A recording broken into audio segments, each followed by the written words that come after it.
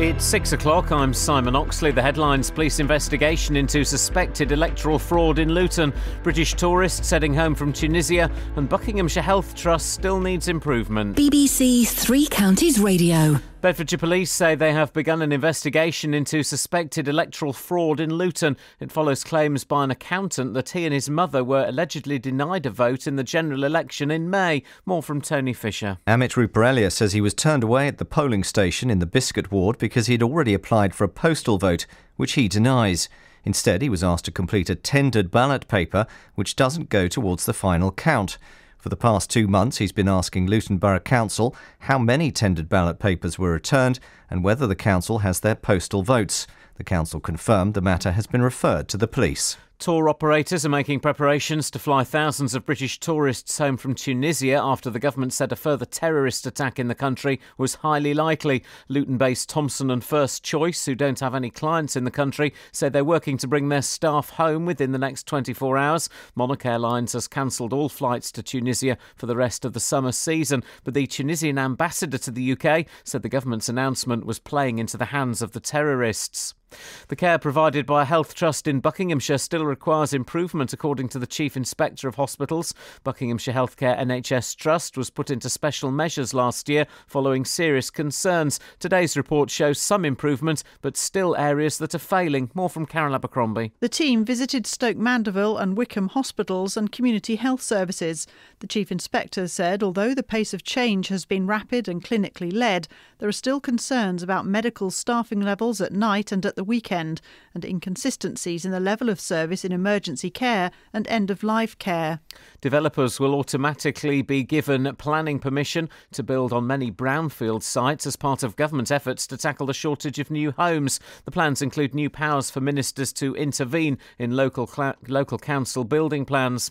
Firefighters have cut 2 people free after a crash in Hertfordshire early this morning. A car left the road and hit a tree on the Leighton Buzzard Road in Hemel Hempstead just before 1:30. Services have resumed on the London Underground this morning after yesterday's strike. Tube trains started running again at 5 o'clock, but there may still be some disruption this morning. A boarding school for deaf and disabled children in Buckinghamshire has been forced into administration. Unless a buyer can be found, Penn School will close at the end of this term, as Ben Nye reports. Deloitte were appointed as administrators on Tuesday to the Rayners Special Educational Trust, the charity behind Penn School Limited. It will leave around 50 children with serious special needs without a school place come September. Buckinghamshire County Council say they are liaising with parents and other schools to ensure all students can find a suitable place. In sport, it's men's semi-finals day at Wimbledon with Andy Murray taking on Roger Federer. That match is second on centre court after Novak Djokovic against Richard Gasquet. The weather, another dry and sunny day, maximum temperature 26 degrees Celsius. And you can get the latest news and sport online at bbc.co.uk/3 counties. Nice one, Simon. Thank you. Morning, guys. Iain Lee, BBC Three Counties Radio. It's a beautiful day.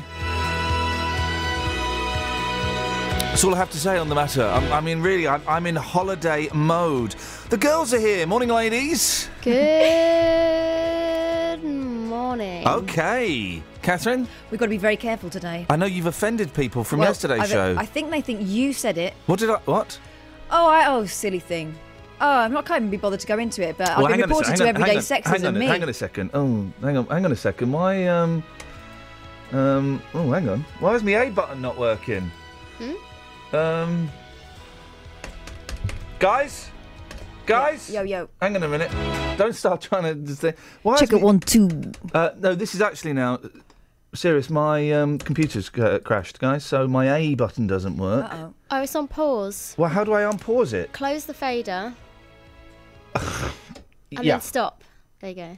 Right. And then open it. No. Oh. Yeah. Those guys were so much fun. I'll be glad that they have to come back. Right. Okay. So the B works. Across the A button don't work, guys. This is BBC Three Counties Radio. Oh well.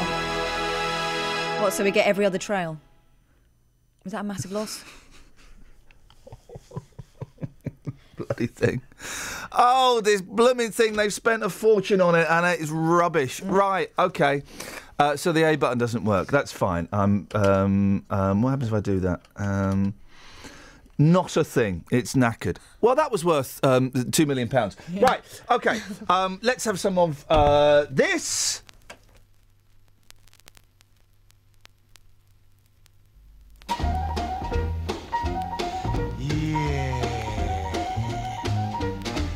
It's just a shanty in an old shanty town. The roof is so slanty, it touches the ground. A tumble-down shack way out by the railroad track. Lord, a millionaire's mansion keeps calling me back. I would give $1 million if I were a king. I'd give up my life, I'd give up every little thing. I got a gal waiting there with a great big silvery crown and a shanty, old shanty town. Well, it's just a little old shanty down, old shanty, shanty, shanty, shanty, shanty, shanty town. The roof is so slanty that it goes up, comes down, then goes around. A tumble-down shack by the railroad tracker, baby, and it's way, way, way in the back. Oh, Lord, $1 million has a mansion, babe. Shiny, get your gun and won't you take it on the run to the shanty and shanty town. Many of them mooch are kicking the gong around. Smokey Joe couldn't go, he had to stop and see the show. But I got a gal waiting there with a great big golden crown and a shanty, oh, shanty, shanty town. Talk it, boy, talk it. There's only a shanty, honey, a real old shanty town. The roof is so slanted, almost touches the ground. Why, it's an old broken down shack sitting out there by that railroad track, like a millionaire's mansion, honey. Oh, baby, it's calling me back. Just a little old shanty down. Oh, shanty, shanty, shanty, shanty, shanty, shanty, shanty, shanty, shanty. Ha ha ha! Look at that shanty. It's kind of canny, but it's groovy. 'Cause I got a gal waiting there with a great big silvery crown. So long, farewell, toodaloo, goodbye, cutting out to old shanty town. Yeah. 10 pence. 10 pence. 10 pence well spent. That's the ink spots for 10 pence. Who have you annoyed? Go on, what did you do? Right, OK. You know, yesterday I got my biscuits out. Sorry? I left early. I missed this. No, you didn't. You came in and you were having a chat with us. Oh, you mean your actual biscuits, not your ginger snap? They were ginger snaps, actually, as it happens. We're back to not wearing pants. OK, yeah, carry on. OK. So you came in here... Tony's come to do a serious news story and we're talking about ginger snaps. Now, much as Iain loves staring deeply into Simon Oxley's eyes while he's reading the bulletins, sometimes he comes in here to annoy us during the bulletins. And he was doing that yesterday. Sexual harassment. And I said to him, go on, get on with the show. What do you think this is, a coffee morning? Yeah. And then proceeded, got my biscuit and with a flourish, chomp down. Yeah. So I tweeted that, and then there's this woman on Twitter who says, Ninky Noo. No, I'm not going to name her because I don't want to shame her. I just want to. Well, it's Ninky Noo. I just want to laugh at her a bit. She says, Ninky Noo. Been annoyed all day after the comment about women on radio and interrupted coffee mornings, 8:47 a.m. I'm flipping out. She even took a note of the time. Oh, and she's reported furious. me to everyday sexism. Terrible. Grr. So I wrote back. I said, don't be. I was being ironic. Obviously, that got lost. Go, listen, instead of tell you what, Ninky Noo, instead of reporting people to everyday sexism, make sure you finish the washing. Oh. Irony. No. Now, serious stuff. Bedfordshire police are investigating reports of electoral. Thank you.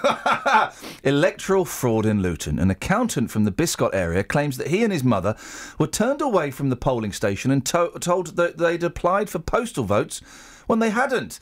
Well, Tony Fisher, you got more on this. What happened when him and his mum went to vote? Well, when they went to vote, or when they tried to vote, there was a big argument, and he says a van load of police officers attended the polling station at Blenheim Crescent because they refused to leave. Now, the 46-year-old claims that he and his mother, Manjula, were both turned away at 7 p.m. on May the 7th. By polling officers who told the pair that they'd applied for a postal vote already, which they deny. Mr. Ruparelia says that neither he nor his mother submitted an application, and after a dispute, both were invited to complete what's called tendered ballot papers, which don't go towards the final count and they're not put in the ballot box. So basically, it's pointless.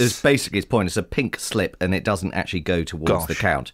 So it's also claimed that Mrs. Ruparelia was turned away from the same polling station earlier that day, which apparently goes against election rules, stating that even if you apply for a postal vote and turn up to a polling station before 5 p.m. on the day, you should be issued with a second ballot. So Mr. Ruparelia says, well, he says lots of things, but he says that the polling officers at Blenheim Crescent were not properly trained. I would be furious if I turned up and they said, no, you've got a postal vote. He's basically been denied a vote. Incredible. Him and his mum. What is Mr. Ruparelia doing about this? Well, he's tried for the last 2 months to get answers out of Luton Borough Council. He submitted an FOI.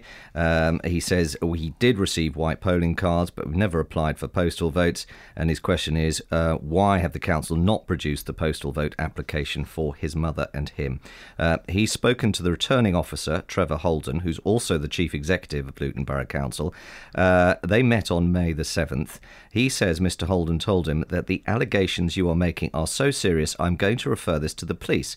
However, it wasn't until yesterday that the matter was actually it wasn't until Wednesday that the matter was referred to the police. 2 months later. 2 months later. So 2 months on, and this gentleman still hasn't got a clue what's happened. As I say, he's submitted various FOIs to try and find out how many tendered ballot papers were cast. So, i.e., how many papers were just useless, basically. Yeah. Still haven't got any answers to that. He's made a formal complaint. He intends to refer the refusal notice to the Information Commissioner, and he also intends to issue a county court summons to Trevor Holden to publish the information about the tendered ballot papers. Well, good for him. Now, he's been speaking also to the Luton South MP Gavin Shuker, who he says has been pushing for a meeting between him and the council chief executive, Trevor Holden.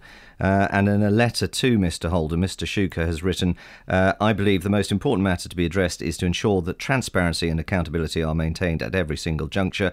There clearly seems to be many discrepancies on a range of issues relating to this that need both addressing and ultimately receive satisfactory and full closure. Now, they'll deny this, but Luton Borough Council don't like coming on this show because they get asked, questions. Are they coming on? What have they been saying? I spoke to them about 4 times yesterday. I think I spoke to 3 different press officers. We are getting Trevor Holden on, in theory, at 8 o'clock, so we can put some of these questions to him. Why it's taken so long for the matter to be referred to the police, how many tendered ballot papers there were at the last election in Luton, and also, very crucially, is there a postal vote form in his and his mother's name at the council? Because if there is, and this gentleman hasn't applied for a postal vote, then that's a big thing, isn't it? Because that means that someone somewhere has got a rogue vote. Yes, and it's worth noting too that when we broke allegations, you remember last year, of membership packing in the Labour Party over a year ago, there were allegations of electoral fraud and tales of postal votes being collected from family homes unmarked. All right. Nice one, Tony. So, potentially a very big story. You're looking great this morning. Thank you. It's got to be said, and I really enjoyed our banter out the back. As we came in the back. We came in the back, and together. Tony and I, we high-fived as we came in the back, and it really was. It was a very powerful moment. Powerful moment, witnessed by a lady. It was witnessed by a lady. There was, shall we say, indoor language was being spoken outdoor, and I went, Tony, there's a lady over there. Which lady was it? I don't know, lady of the night. Oh. Well, it was night time. A local resident. Sorry, madam, if you're listening. About everything. We were just We were just coming in the back. Okay. Here's my idea, Tony. You get a chair, you ram it against that door. We play That'll Be the Day by Bolly Holly 52 times in a row. Bolly Holly. And we take over this radio station. I'm not good at accents, so I'm not going down that road. Probably a good idea. Or you can go and put the coffee on. Justin's already done that, actually. Thanks. I've got coffee right here. I've got an empty... Oh, I've got a nice full mug of coffee. Guys, I've got... Guys, yeah. Guys. Delicious. Travel news for beds, cards and bugs. BBC Three Counties Radio. Quiet so far this morning on the M1 between junction 12 for Flitwick and 11 for Dunstable. There's roadworks going on. That could cause some delays this morning when it starts to get busier, but it's looking fine at the moment and no reports of any problems elsewhere on the M25 or the M40. In Milton Keynes on Standing Way, there's roadworks at the Kingston roundabout, so expect delays there later on too. And in Welwyn Garden City on Hertford Road, there's water mains works going on at Bush Hall Lane. On the train departure boards, there's no major delays showing up at the moment. Samantha Bruff, BBC Three Counties Radio. Thank you, Sammy. Right, where are we now? It is 6:15. It's Friday, the 10th of July. I'm Iain Lee. These are your headlines on BBC Three Counties Radio. Bedfordshire Police say they've begun an investigation into suspected electoral? Yeah. Thank you. Fraud in Luton. Why am I struggling with that word? Tour operators are making preparations to fly thousands of British tourists home from Tunisia after the government said a further terrorist attack in the country was highly likely. And a boarding school for deaf and disabled children in Buckinghamshire has been forced into administration.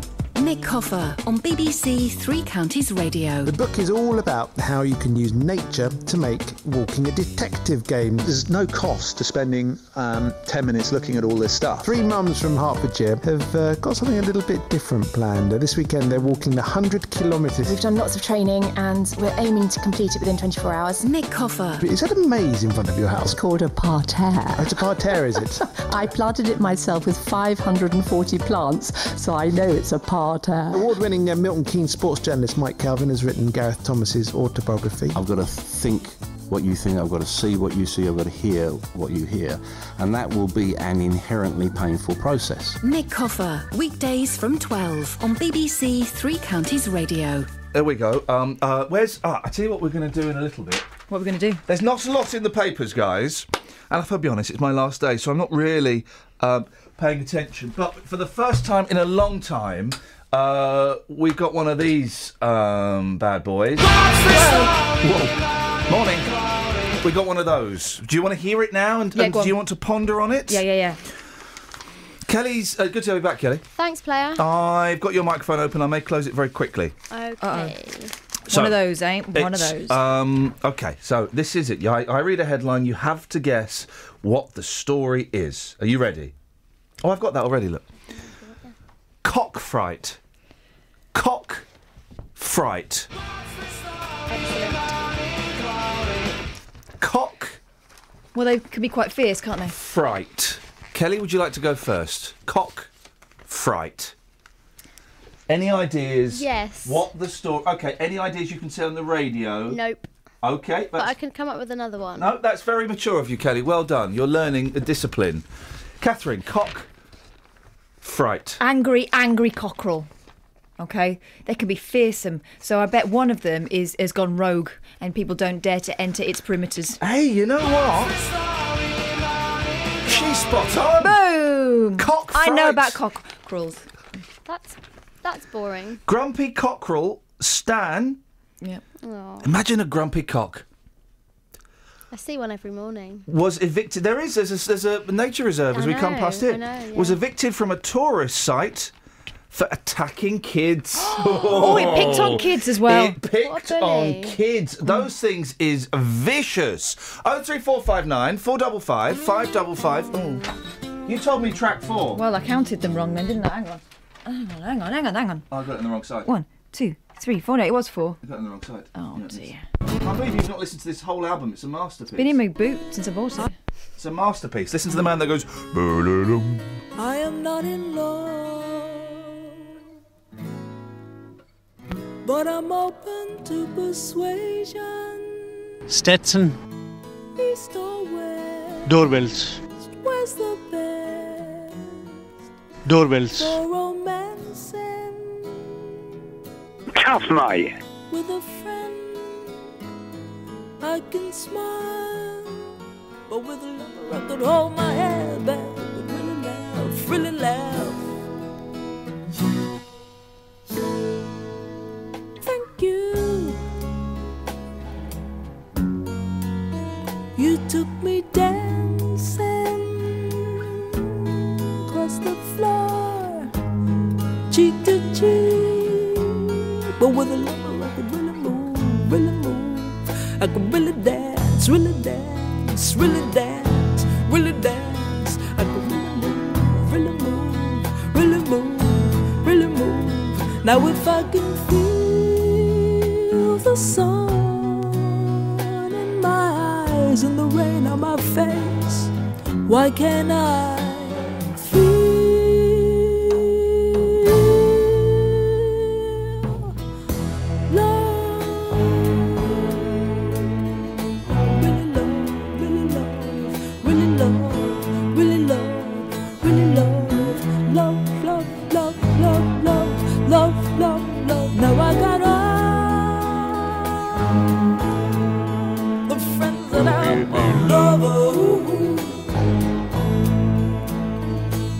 I may need my home, but I should just stick to those that I have got. With friends I still feel so insecure. Little darling, I believe you can help me a lot. Just take my hand and leave me where you will. No conversation, no wait, good night. Will give me love. Just make love with affection. Sing me another love song, but this time with a little dedication. Sing it, sing it, sing it, sing it. You know that's what I like. Love, ooh. Once more with the feeling. Give me love, give me love, give me love. Love, love.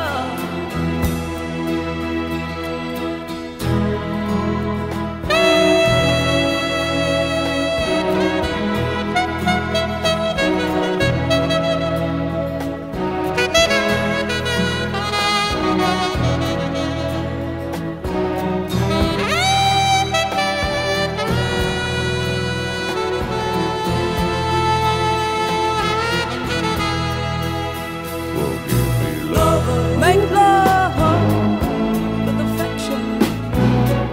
Sing me another love song, but this time with a little dedication. Sing it, sing it, sing it, sing it. You know that's what I like. Love, ooh. Once more with a feeling. Sing me another love song, but this time with a little dedication. Sing it, sing it, sing it, sing it. You know that's what I like. With affection, with a little dedication. Seriously, that whole album is a masterpiece. I must say, I like that song, but I'm mostly playing it just to prove I'm not sexist. No.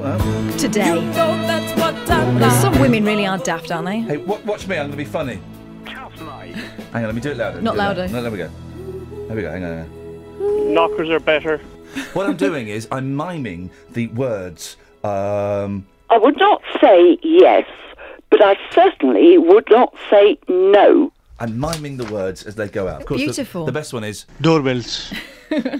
In fact, later on, Kelly, maybe you could film me doing that. That would be a lot of... Oh, no, go away. Are we going to listen to the whole album? Well, why not? It's a masterpiece. You could film me going... Stetson. I would love to do that. OK, fine. Any time, baby. We could put it out next week in replace of the podcast. Yeah. It won't be... Yeah, screw the podcasts. We'll do vidcast. Vidcast. OK, I'm going to turn you off now. OK. There we go. Oh, it's a shame, isn't it? She was annoying me a little bit there. She was using free will.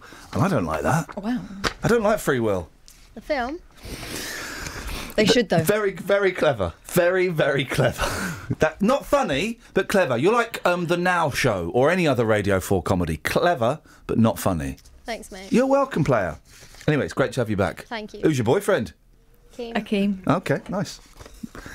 Is it customary to bring our boyfriends to work now? Because no one told me this. Listen, it's Friday. You're not here next week. It's nothing to do with you No one told me anymore. I could bring my boyfriend in. Tony Fisher came in with you. Raoul is at home. Raoul. In his silk dressing gown. And if I'd have known, I'd have brought him in. Ay, qué guapo ese Raoul.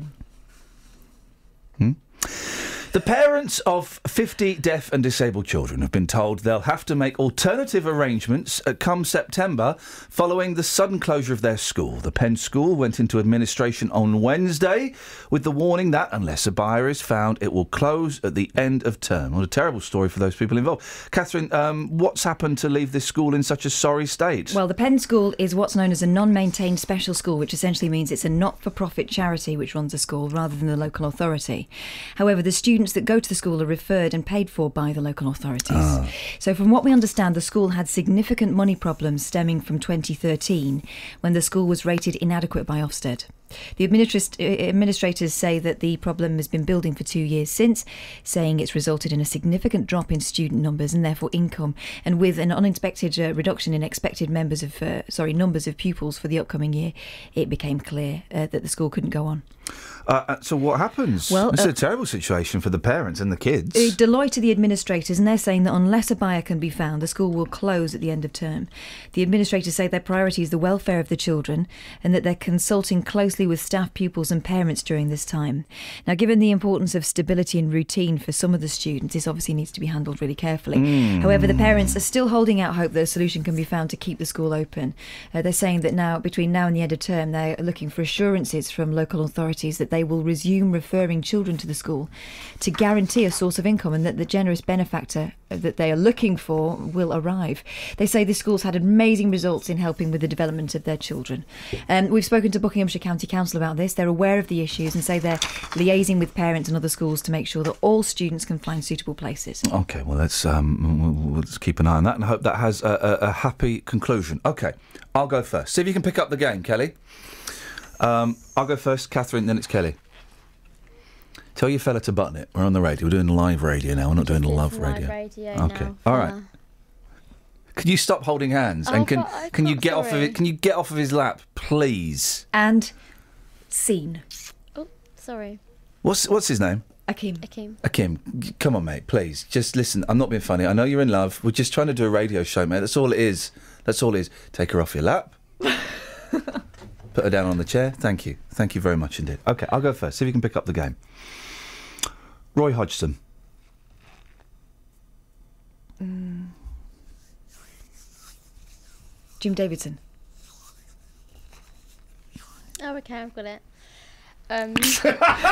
Said someone who clearly hasn't got it. Sunny. What? Is the word not sun? No. OK, try again. We'll do another round. Right, okay. We'll do another round. Oh, I've got one. Go on. Barbara Windsor. OK. Victoria Derbyshire. Oh, she's good. Go. Cilla Black. What? Well, I don't know what you're saying. All right, OK. We'll have another round, OK? Dave Davis from the Kinks. Neville from the Nevilles.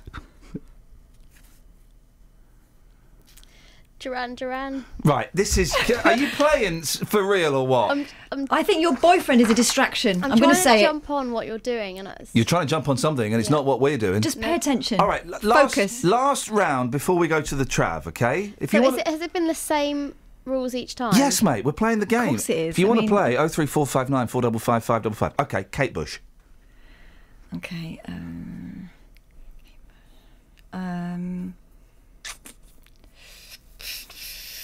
OK, can I have some thinking music?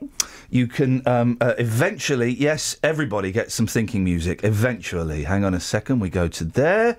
Yeah, here we go.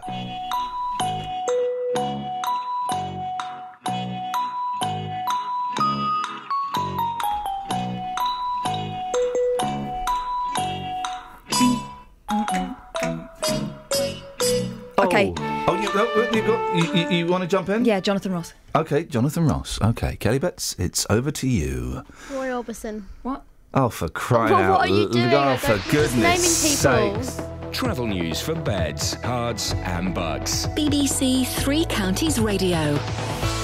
The A1 Watford Way is looking a little bit busy between Apex Corner and Mill Hill Circus, and the North Orbital Road at the M25 Junction 21A roundabout in Bricket Wood is starting to build up too, but there's no reported problems on the M25 or the motorways. The M1 is moving fine through the roadworks between Junction 12 for Flitwick and 11 for Dunstable, but that could get busy later on. And on the train departure boards, there are no delays showing up at the moment. Samantha Bruff, BBC Three Counties Radio. If you want to play the game that Catherine and I are playing, Kelly's just messing about and ruining. 03459 455 555. Right now, though, let's get the news. Here's Simon. Across beds, hearts and bugs. This is BBC Three Counties Radio.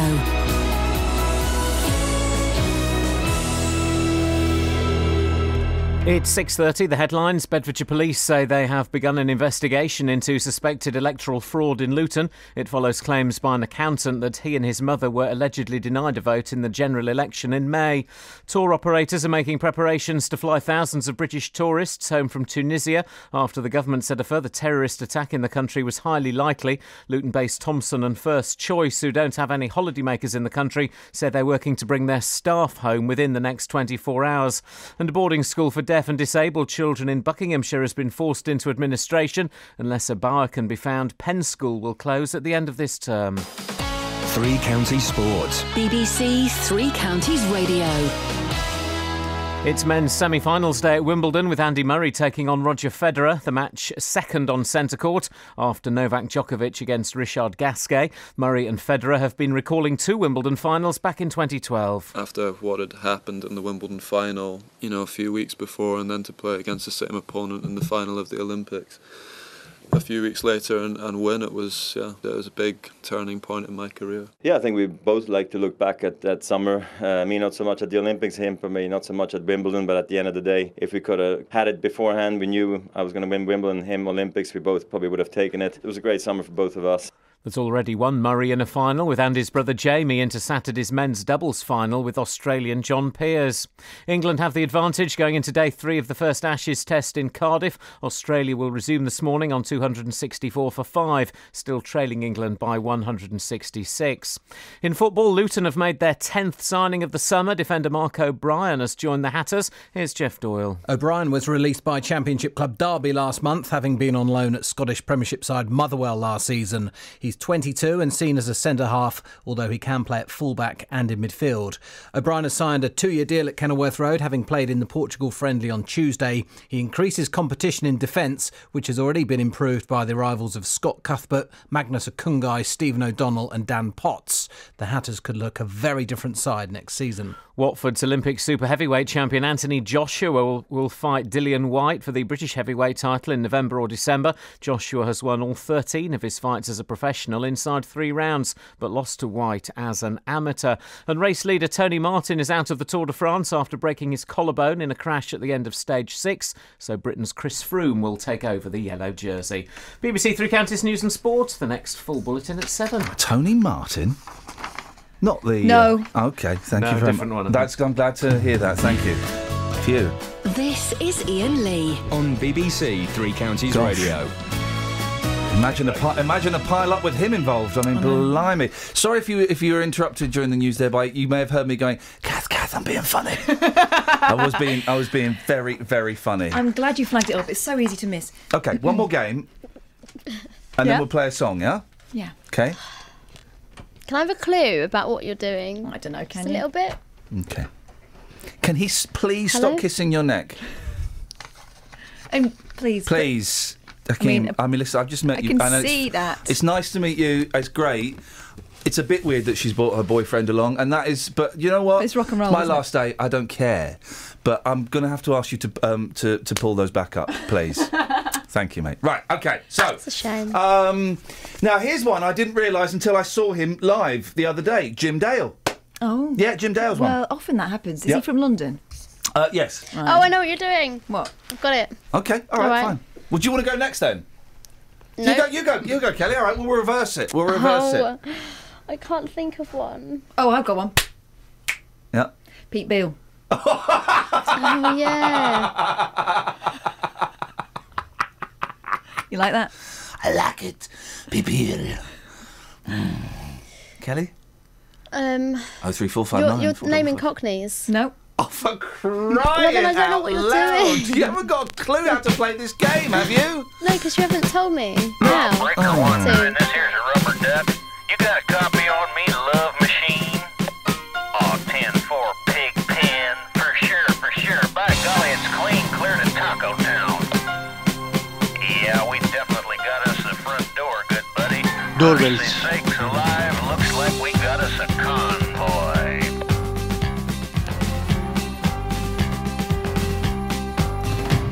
Arizona, noon on the 7th of June, when they highballed over the pass. Bulldog Mac with a cannon back and a Jaguar hauling ass. He's 10 on the floor, stroking bores, seat cover starting to gain. Now Beaver, you a trucking with a rubber duck, and I'm about to pull a plug on your drain.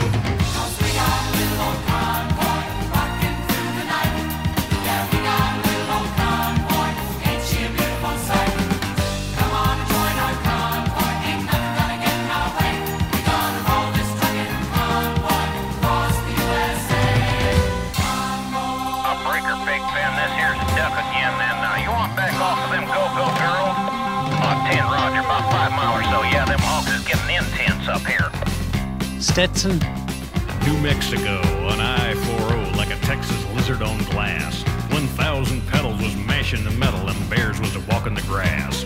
We trucked all day and we trucked all night, Big Benny improving our style. We could tell by the smell we was heading for hell, and the devil was Dirty Lyle. 'Cause we got a great big convoy rocking through the night. Yeah, we got a great big convoy, ain't she a beautiful sight? Come on, join our convoy, ain't nothing gonna get in our way. Stetson. We're gonna roll this trucking convoy across the USA.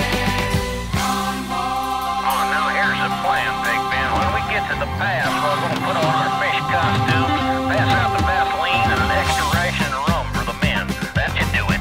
Doorbells. Now Lyle was a creep, he is tacky and cheap, but he had him a badge and a gun.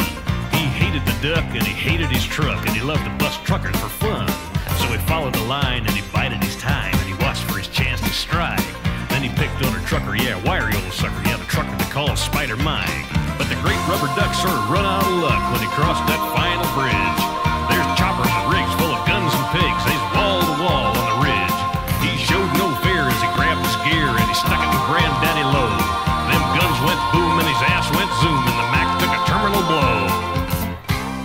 Oh, how about you, Big Nasty? Come on there. Say, listen, Big Nasty, we sure are glad you's along on this here run to kick ass, don't you know? 10-4, I know you can't say kick ass on the CB. Back? Well, that big black Mac stopped dead in their tracks when the trailer blew high in the air.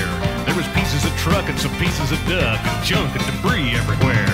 Then the rig took a drink and commenced to sink, and there was no duck no more. But that evil smile from dirty old Lyle showed south from the North Texas shore. 'Cause we got a mighty convoy rocking through the night. Yeah, we got a mighty convoy, ain't she a beautiful sight? Come on and join our convoy, ain't nothing gonna get in our way. We gonna roll this trucking convoy across the USA.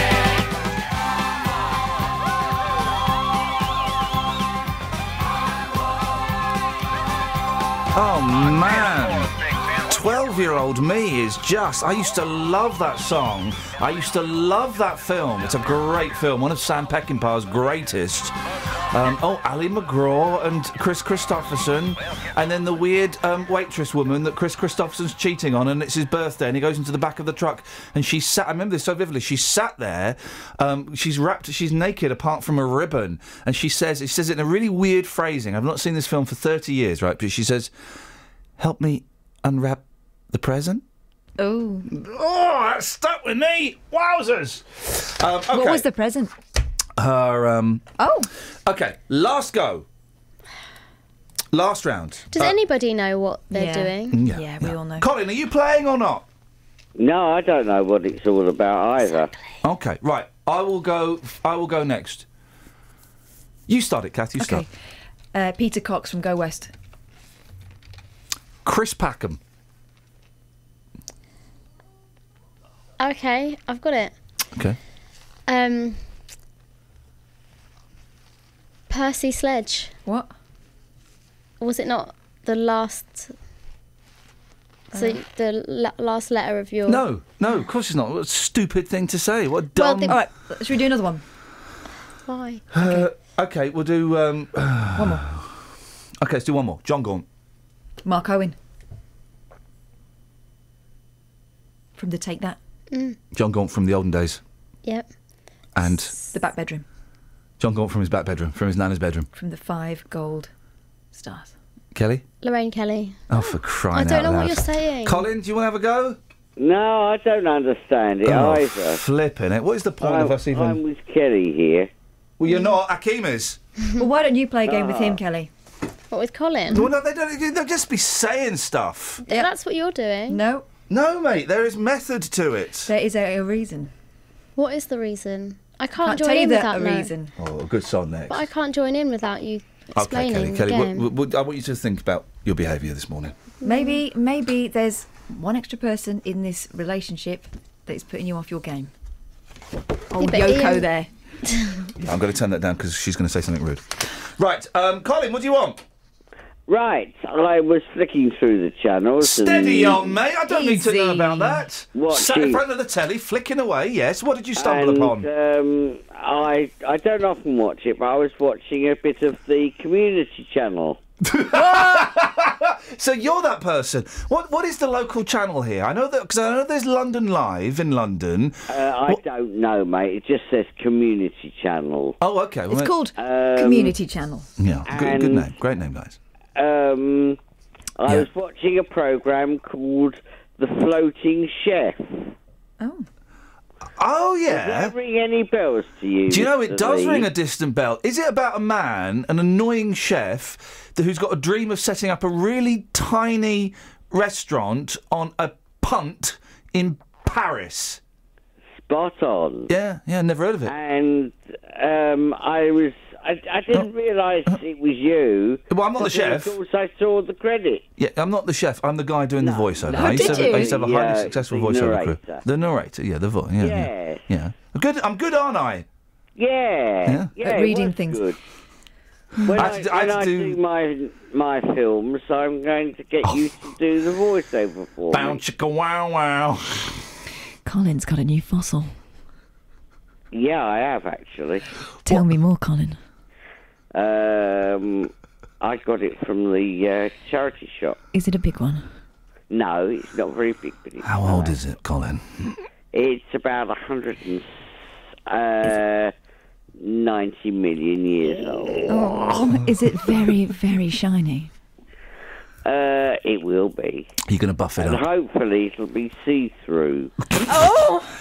You don't, mate. You've been sold a pup. You don't get see-through fossils. You've Got a bought, paperweight there, mate. You've bought some glass. No. You don't get see-through fossils. That's impossible. When it's prepped Yeah. or cleaned up, Gosh. it should look very nice. And with what the does your lights wife think through about it. this? I'm not married. Thanks mate. very much indeed, Colin. There we go. 03459 455 555 is the telephone number if you want to give us a call. I had to do some more voiceovering yesterday. Did you? I can't get a gig even though I can do that voice. Well, no, it's good. It's good. You don't need to do that voice. Which voice? This one? Wrong voice. Oh. You want this voice. We all know that the internet is full of millions of cat videos. Let me have a but go. don't worry, we've trawled through them for you, and we've got the best clips of cats that make you laugh out loud. Okay. So you do it. The internet's full of crazy cat videos. Oh, mate. And they'll make you LOL all over yourself. I'm feeling sexy. Why? Because I'm laughing so much at these crazy cats from Russia. No, I can't compete That's with how you do it. Kels, you have a go. It's fun. If you think that cat was funny, you should see my... My mum's cat. That was funny when she was alive. Thank you for that, Colin. I'd forgotten about that programme. That was years and years ago. And the chef in it was particularly annoying.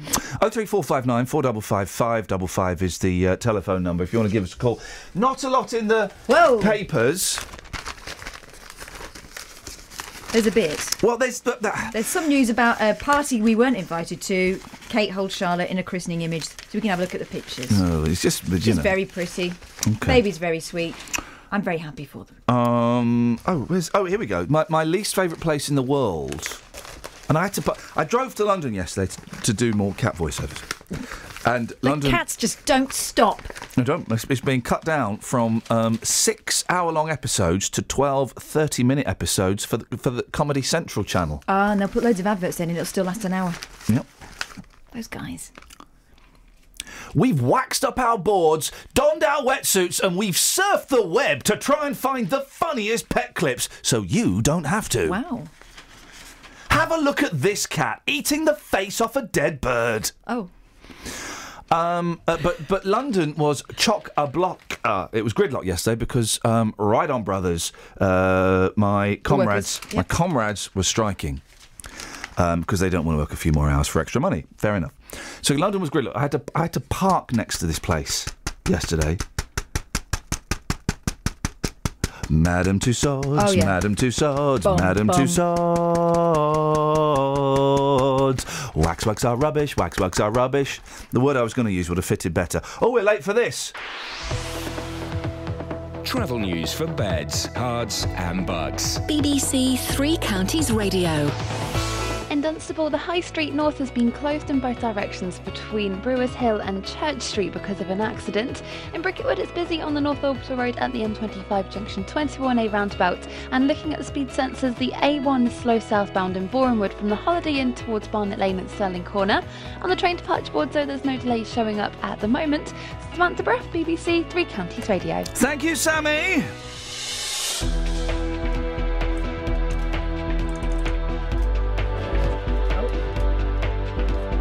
Don't need a running commentary every time I muff it up, all right? They know I'm muffing it up. They don't need going, didn't want to do that. It was involuntary. You'll regret that. Oh. 6:46. It's Friday, the 10th of July. I'm Iain Lee. These are your headlines on BBC Three Counties Radio. Although I'm a bit dry, it'd be easier to do this if I had, a cup of coffee or something worky. Now, Bedfordshire police say they've begun an investigation into suspected electoral fraud in Luton. Electoral? Electoral. Thank you. Tour operators are making preparations to fly thousands of British tourists home from Tunisia after the government said a further terrorist attack in the country was highly likely. And a boarding school for deaf and disabled children in Buckinghamshire has been forced into administration. More of your fun stories from the newspapers after the weather with Elizabeth Rizzini. Beds, hearts and bucks weather. BBC Three Counties Radio. Hello, very good morning to you. Today is going to be a lovely day, beautiful summer's day right across the three counties, feeling warmer than yesterday, and there'll be lots of sunshine around as well. So we could be looking at top temperatures of up to 27 degrees Celsius. Somewhere we may even get a 28 degrees as well. Feeling really very warm, just a light southerly breeze helping to push up that very warm air from the near continent. So plenty of sunshine through the day, very high pollen levels, and the UV levels today are very high too. So something to watch out for. Now as we head through into this evening and the overnight period, well, basically that sunshine is going to turn a little bit hazier. Through the night, we've actually got a very weak cold front coming our way. Don't get excited, there won't be enough rain to water the garden, perhaps a few spits and spots and thickening cloud. Starting off the day tomorrow on 15 or 16 degrees. Saturday, the nicer day of the weekend. Lots of sunshine around through the morning, more like sunny spells into the afternoon with some cloud building and the breeze picking up. Temperatures just that little bit cooler, probably at around 24 degrees maybe for Saturday. By Sunday there will be more in the way of cloud. It'll be cooler and we could even see some outbreaks of light rain at times, and it's looking quite unsettled into the start of next week. That's the forecast, Iain.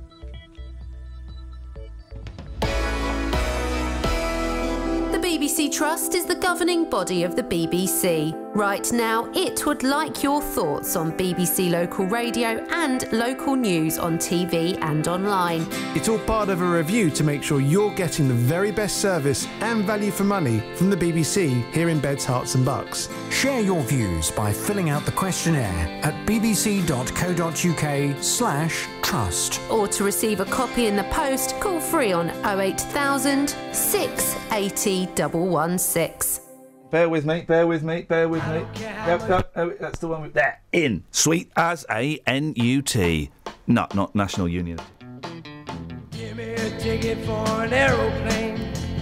Ain't got time to take a fast train. Lonely days are gone, I'm a-going home. My baby just wrote me a letter.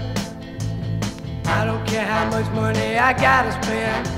Got to get back to my baby again. Lonely days are gone, I'm a going home. My baby just wrote me a letter. When she wrote me a letter, said she couldn't live without me no more. Listen, mister, can't you see I got to get back to my baby once more. Anyway, yeah, give me a ticket for an aeroplane. Ain't got time to take a fast train. Lonely days are gone, I'm a going home. My baby just wrote me a letter.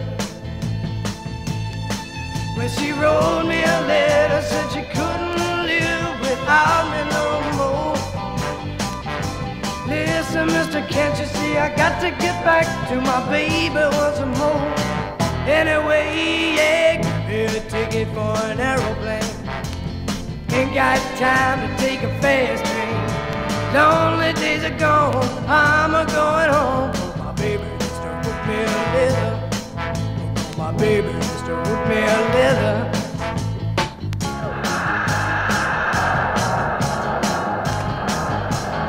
Years old when It's he sang incredible. that. 16 years old, Mr. Alex Chilton. There's a great documentary on Netflix about the band he was in after the Box Tops called Big Star. Now, I don't know enough about Big Star. They're a gap in my musical knowledge. But the documentary is flipping brilliant. Sad story, guys. I'm all over that this weekend. It's a sad story, but it's a good one. It's a good one. Anyway, so I had to park outside Madame Tussauds. I flipping hate that place, and to have to walk past it. And I don't want to sound all Farage. French kids outside again. Yeah, not one English voice outside it. I don't want to be all Faragey. But there was not one English voice. Was ist los? Wer ist die Waxworks? Oh, where? Excuse-moi, where are the waxworks? I would like to go to see the Boris Johnson made of wax, s'il vous plaît. They were saying. Hello. No, I won't do that. No. But they were all accents from around the world. All, beautiful. Hello, I'm a Dutchman and I would like to go and... I'm from South Africa and I would... Have they got a waxwork slab on there? I just want to go on the slab. Do they have a waxwork of Milady? But they haven't got an Oscar anymore. They've not got an Oscar. And they melted the Oscar down. You don't Leave give us... Anyway. So, at Madame Tussauds now, what they've got is...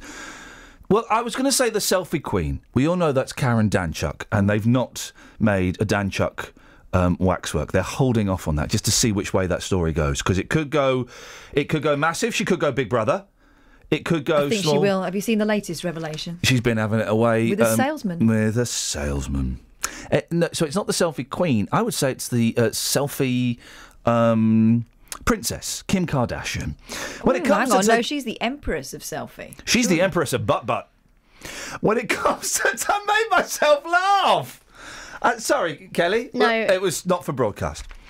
When it comes... I should know that because when you're saying something rude, you overemphasise it when you mime it, and I should have known. When it comes to taking selfies, Kim Kardashian is clearly set in her ways, as her new waxwork shows. Madame Tussauds in London have unveiled their Right, OK, here we go. Let's play Kim Kardashian poker. Guess how much, Kelly, her waxwork, it says here, cost? Bearing in mind it's just a giant candle. I know where with a they big spent bum. all the money. Yeah. £6,000. Come on, mate. Catherine. I would say £70,000. OK, let's ask Akeem. Where's Akeem going? Where's he going? He's going to make you coffee because you hinted on air so badly. Yeah, but that was crying. 10 minutes ago, Does mate. he know that I have special requirements? 150,000 of your Earth pounds. And 100,000 of that is bouteille. Fans can have shots with the model in front of backdrops from Paris, Hilton. No, the country Paris, to the country Taj Mahal. Well, you can change the backdrop. One cheeky guy, Alex Cameron, gave her a kiss by the Eiffel Tower. And then they've put a joke here.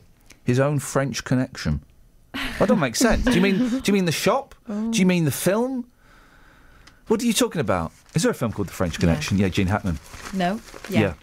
Great car chase. I was going to say Gene Wilder. That would be brilliant. Oh, See No Evil, Hear No Evil's on either Netflix or Amazon Prime. Beautiful. And the kids are out tomorrow night. I'm watching a slightly offensive film about a deaf man and a blind man who witness a crime with hilarious consequences. Yes. What have you got in the papers, Catherine? When Ryan Birtwell saw a boy he knew trying to kick an old man's walking stick, he warned him to stop or he'll tell his mum. It's from Sunderland. I'll tell me mum! But all he got in response was a volley of foul-mouthed abuse, so he decided to dish out some old-fashioned discipline. Oh, this is a great story! And used a bar of soap to wash out the 6-year-old's mouth, a court was told. I've had that done. So, that's a proper old-fashioned thing. I'm going to wash your mouth out with soap. Yeah. I have had that done.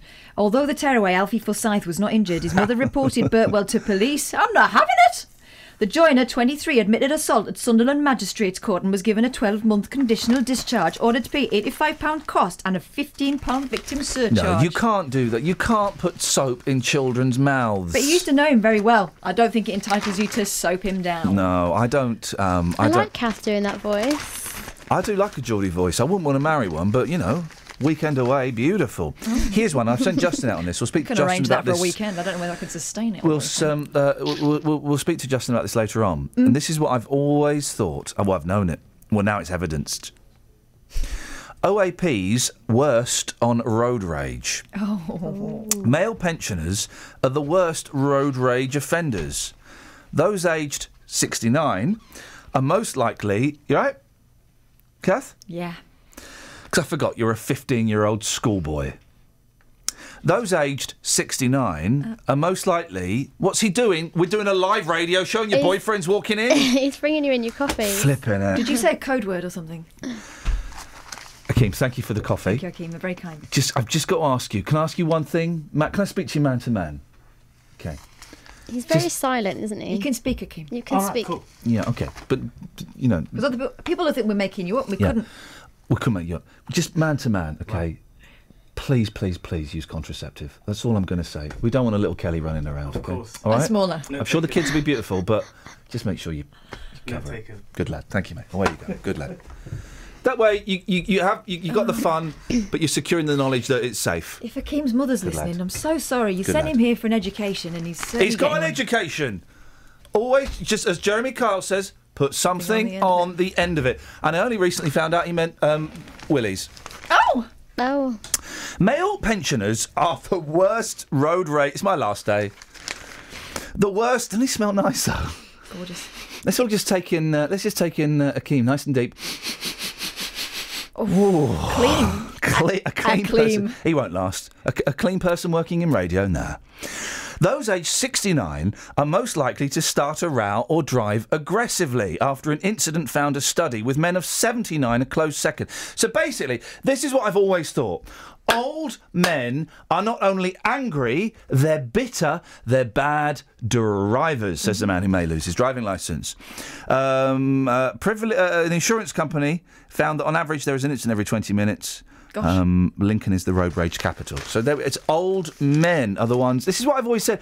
Oh, what about you? No, what about young people? Well, young people, okay, maybe we learn to drive too young. But men over 70, come on, guys. You shouldn't be on the roads. There's the evidence in a 3-paragraph tiny story tucked away on page 22 of today's Daily Mirror. Thanks, guys. Catherine, you've got 40 seconds. Yeah, something about living in suburbia being good for you. If you could just stretch that out a little bit. Living in suburbia is good for you, it transpires from a survey that I've not read properly. Yeah, okay. Again, just stretch that out, because what you've said there isn't interesting. Yep. I didn't say it was interesting, I'm just going to go to travel early. Travel news for beds, cards and bugs. BBC Three Counties Radio. In Dunstable, the High Street North has been closed in both directions between Hudson Road and the Church Street because of an accident. In Bricketwood, it's busy on the North Orbital Road at the M25 junction 21A roundabout, and it's starting to get busy too on the M25 now, anti-clockwise from junction 17 for Maple Cross to 16 for the M40. On the train departure boards, the 7:14 train from Milton Keynes Central to London Euston is delayed, and on the London Underground, the Metropolitan line and the Circle line are suspended between Baker Street and Aldgate because of a signal failure. Samantha Bruff, BBC Three Counties Radio. Thank you, Sammy. Morning, Iain Lee, BBC Three Counties Radio. I've said it all the time, and now we have factual evidence backing it up. Old people are the worst drivers. They get angry, they lose their tempers, they lash out. If you're an old man in a car, you're more likely to be dishing out the road rage than receiving it. How does that make you feel? We'll send Dealey out on the streets with that in a bit. 03459 455 555 is the telephone number if you want to give us a call. You can text as well, 81333. Start your text 3CR. Or you can send an email, ian.lee@bbc.co.uk.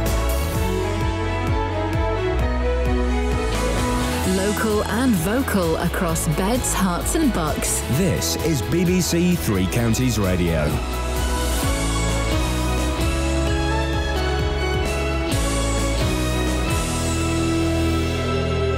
It's 7 o'clock. I'm Simon Oxley. The headlines: police investigate suspected electoral fraud in Luton, tourists coming home from Tunisia, and toddler's family vow to carry on their fight for justice. BBC Three Counties Radio. Bedfordshire police say they have begun an investigation into suspected electoral fraud in Luton. It follows claims by an accountant that he and his mother were allegedly denied a vote in the general election in May. More from Tony Fisher. Amit Ruparelia says he was turned away at the polling station in the Biscuit ward because he'd already applied for a postal vote, which he denies. Instead, he was asked to complete a tendered ballot paper, which doesn't go towards the final count. For the past 2 months, he's been asking Luton Borough Council how many tendered ballot papers were returned and whether the council has their postal votes. The council confirmed the matter has been referred to the police. Tour operators are making preparations to fly thousands of British tourists home from Tunisia after the government said a further terrorist attack in the country was highly likely. Luton-based Thomson and First Choice, who don't have any holidaymakers in the country, say they're working to bring their staff home within the next 24 hours. But the Tunisian ambassador to the UK said the government's announcement was playing into the hands of the terrorists. Police say a murder investigation into the death of a toddler from Bedfordshire will remain open. An inquest has ruled that 19-month-old Samuel Harry was unlawfully killed. His mother and stepfather both blamed each other for his death. The toddler's paternal grandmother, Vivian Harry, says she and the boy's father will fight on.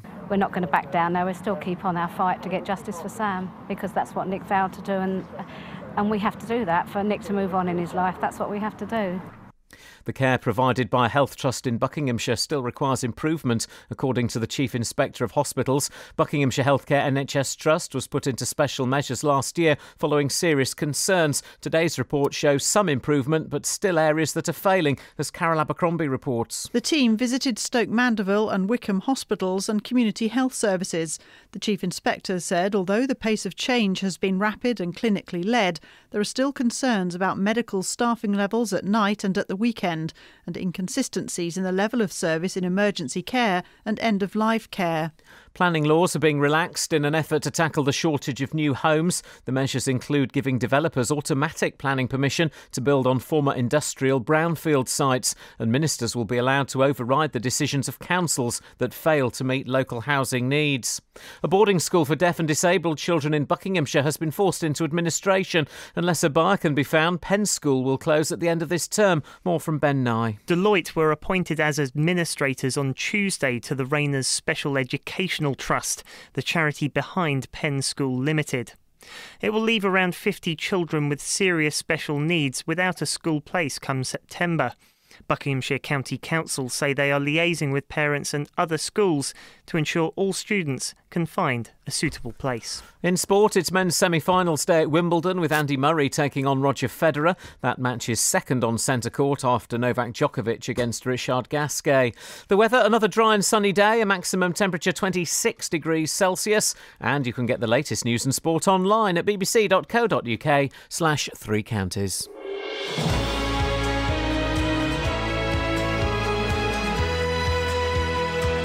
Thank you, Simon.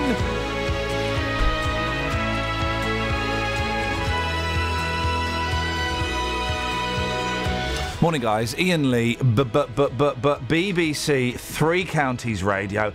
It's a little bit slacker than it normally is. It's like the last day of term for me. It feels like the last day of term. Why? Well, because once I've gone and done 2 shows at the other place... I'm on my hollybobs. Where am I going? Bed for a week. I'm staying in bed for a week and I am sleeping.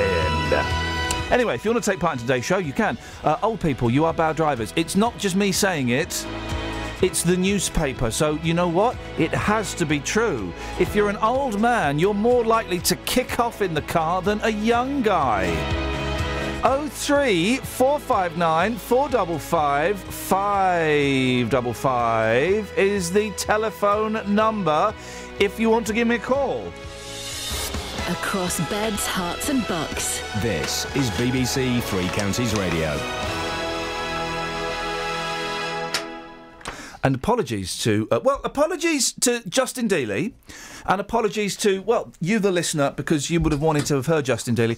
He was stood outside, he'd stubbed his growler out, he was all ready to broadcast in that last hour, and because of the way I have my screen configured, I didn't know he was there. Tony, I know you're here because I'm looking at you, I'm feeling you, and I'm going to let go in a second, but I didn't know, Catherine, that Justin was there. We were denied Dealey. I denied Dealey. Poor Adrian. If you've ever denied Adrian, 03459 455 555. It really was thoroughly unpleasant. Now, police, Bedfordshire Police, are investigating reports.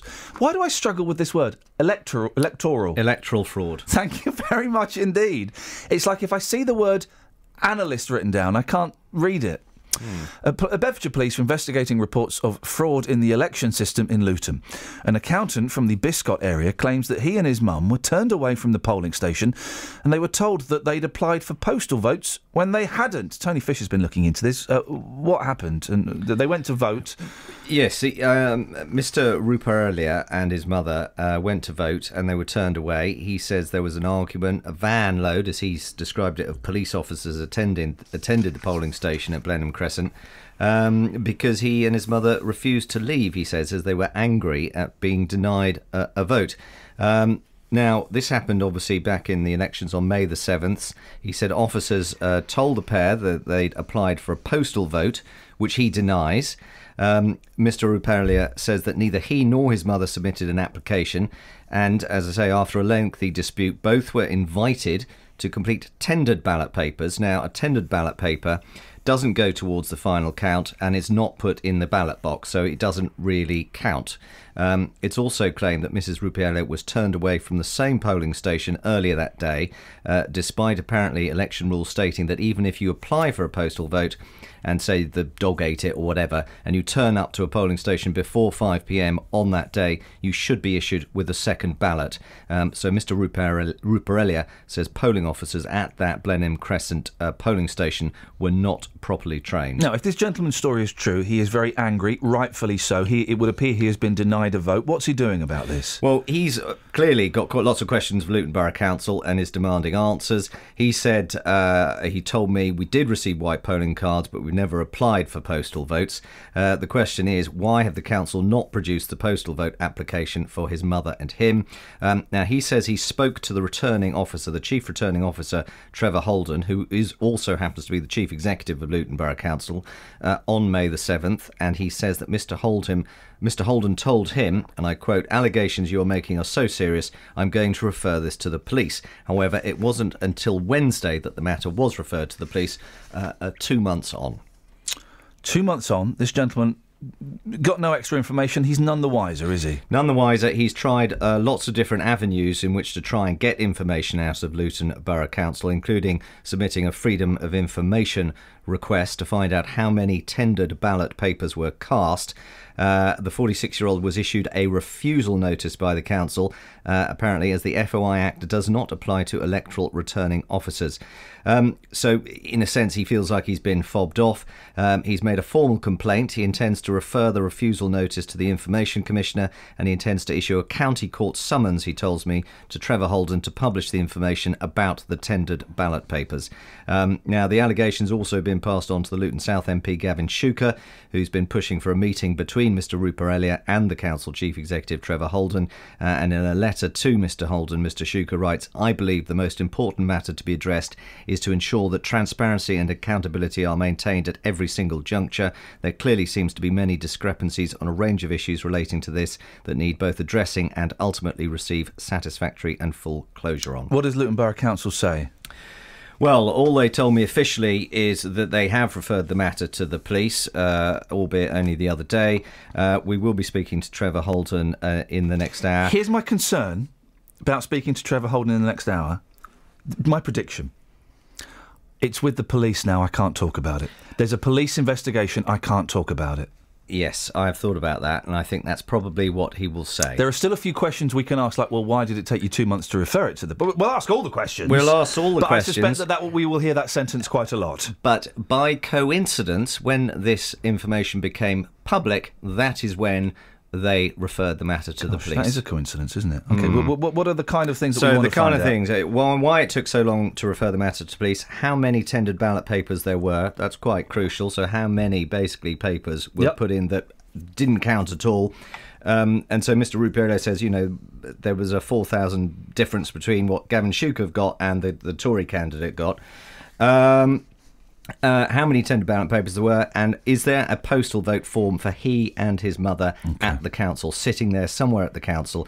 And it's worth noting too that when we broke allegations of membership packing in the Labour Party over a year ago, down to it, there was our political reporter Paul Scoynes, there were allegations of electoral fraud and tales of postal votes being collected from family homes unmarked. Well, some of the stories we hear about some of these councils and some of these MPs all across Beds, Herts and Bucks and across the country, you do kind of... this stuff is perhaps not as open and as transparent as we would like it to be. Yeah, and I did try... I spoke to Gavin Shuker's office and I did try ringing Gavin Shuker. It would be useful and interesting, I think, to have a conversation with Gavin Shuker about this. We'll get him on at some point, definitely. It's odd that he couldn't make today, as he's normally quite open about coming on this station. I'm sure there's something going on.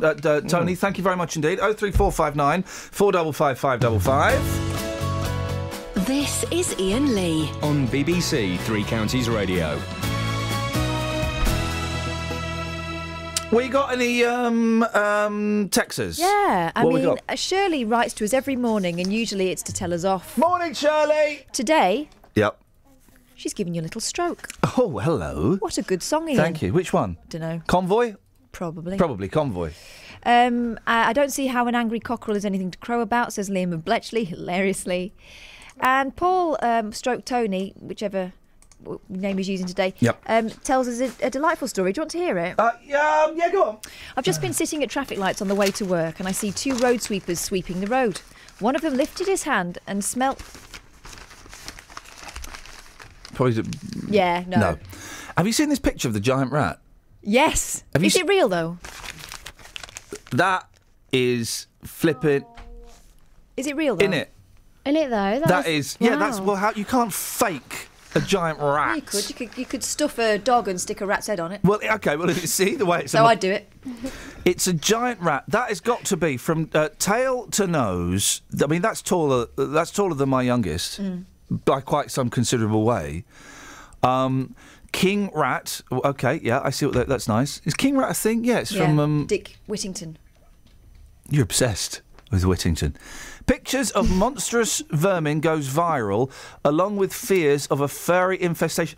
Imagine if you woke up and that was sat on your chest, just gnawing at you. Oh. Wouldn't that be... You were woken up by it gnawing at you. Did I just hear Akeem sigh? Yeah, he was saying that would be awful. Yeah. What on earth is going on out there? Akeem, what do you think about that? Would you welcome such an encounter or would you fear it? No, I'd run a mile. Well, you wouldn't, because it's quite heavy. An actual mile? Why would you run a mile? Because I'm quite a keen long distance runner, actually. You think a mile's a long distance? You think miles long thank you very distance? I could run further than a mile. Could probably run 2 miles. Should we have a run off? No. Yeah. All right. No. We've got a park outside. I'm we just could do saying, it now. Running away from the challenge. No, I'm just saying. No, you said you're a long distance runner. Then you said you'd run a mile. I'm saying that's not a very long distance. You need to rethink length and your concept of it. Okay, I'll take that on board. Why is your boyfriend here today, Kelly? Because I'm not being funny. He's got an attitude. Is it not bring your boyfriend to work day? No, mate. Why is yours over there? Just because he's locked himself out. Raoul. That's correct. That's correct. And he's not brought any clothes with him. Now, this nightmarish photo of an enormous dead rat has sparked horror. The picture is of a man in a high-vis jacket using pliers. Oh, it's flipping horrible. It's got hands the size of a baby's face to hold the rodent up to the camera by its neck. Now, there is confusion as to where this rat comes from. It either comes from the docks in Grimsby, or it comes from somebody's house in Essex. Or it's not real. No, that is totally real.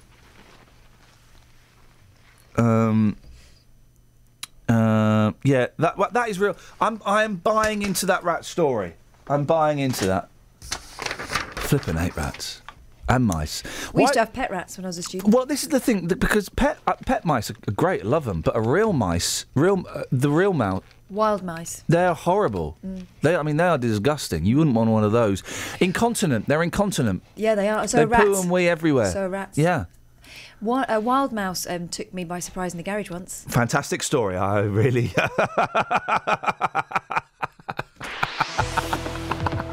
Travel news for beds, cards and bugs. BBC Three Counties Radio.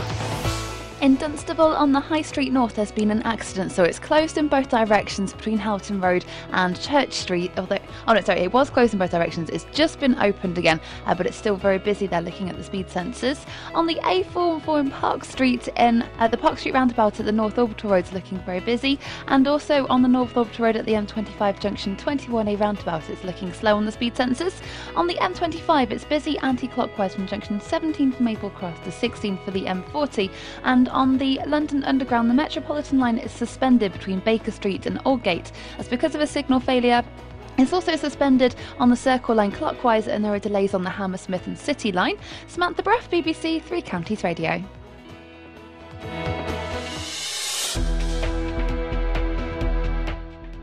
Thank you very much. 03459 455 555. Interesting text there about the gentleman and the vote. Story. Bedfordshire police say they've begun an investigation into suspected electoral fraud in Luton. Tour operators are making preparations to fly thousands of British tourists home from Tunisia after the government said a further terrorist attack in the country was highly likely.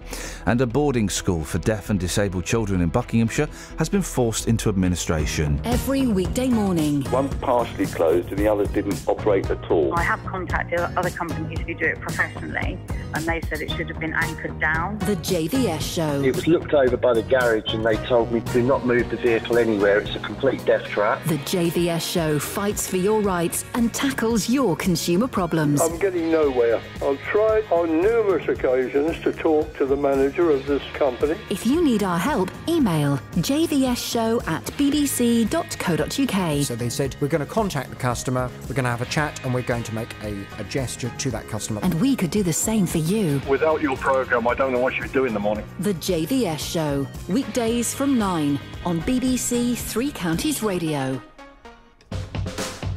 Across beds, hearts and bucks. This is Iain Lee. BBC Three Counties Radio.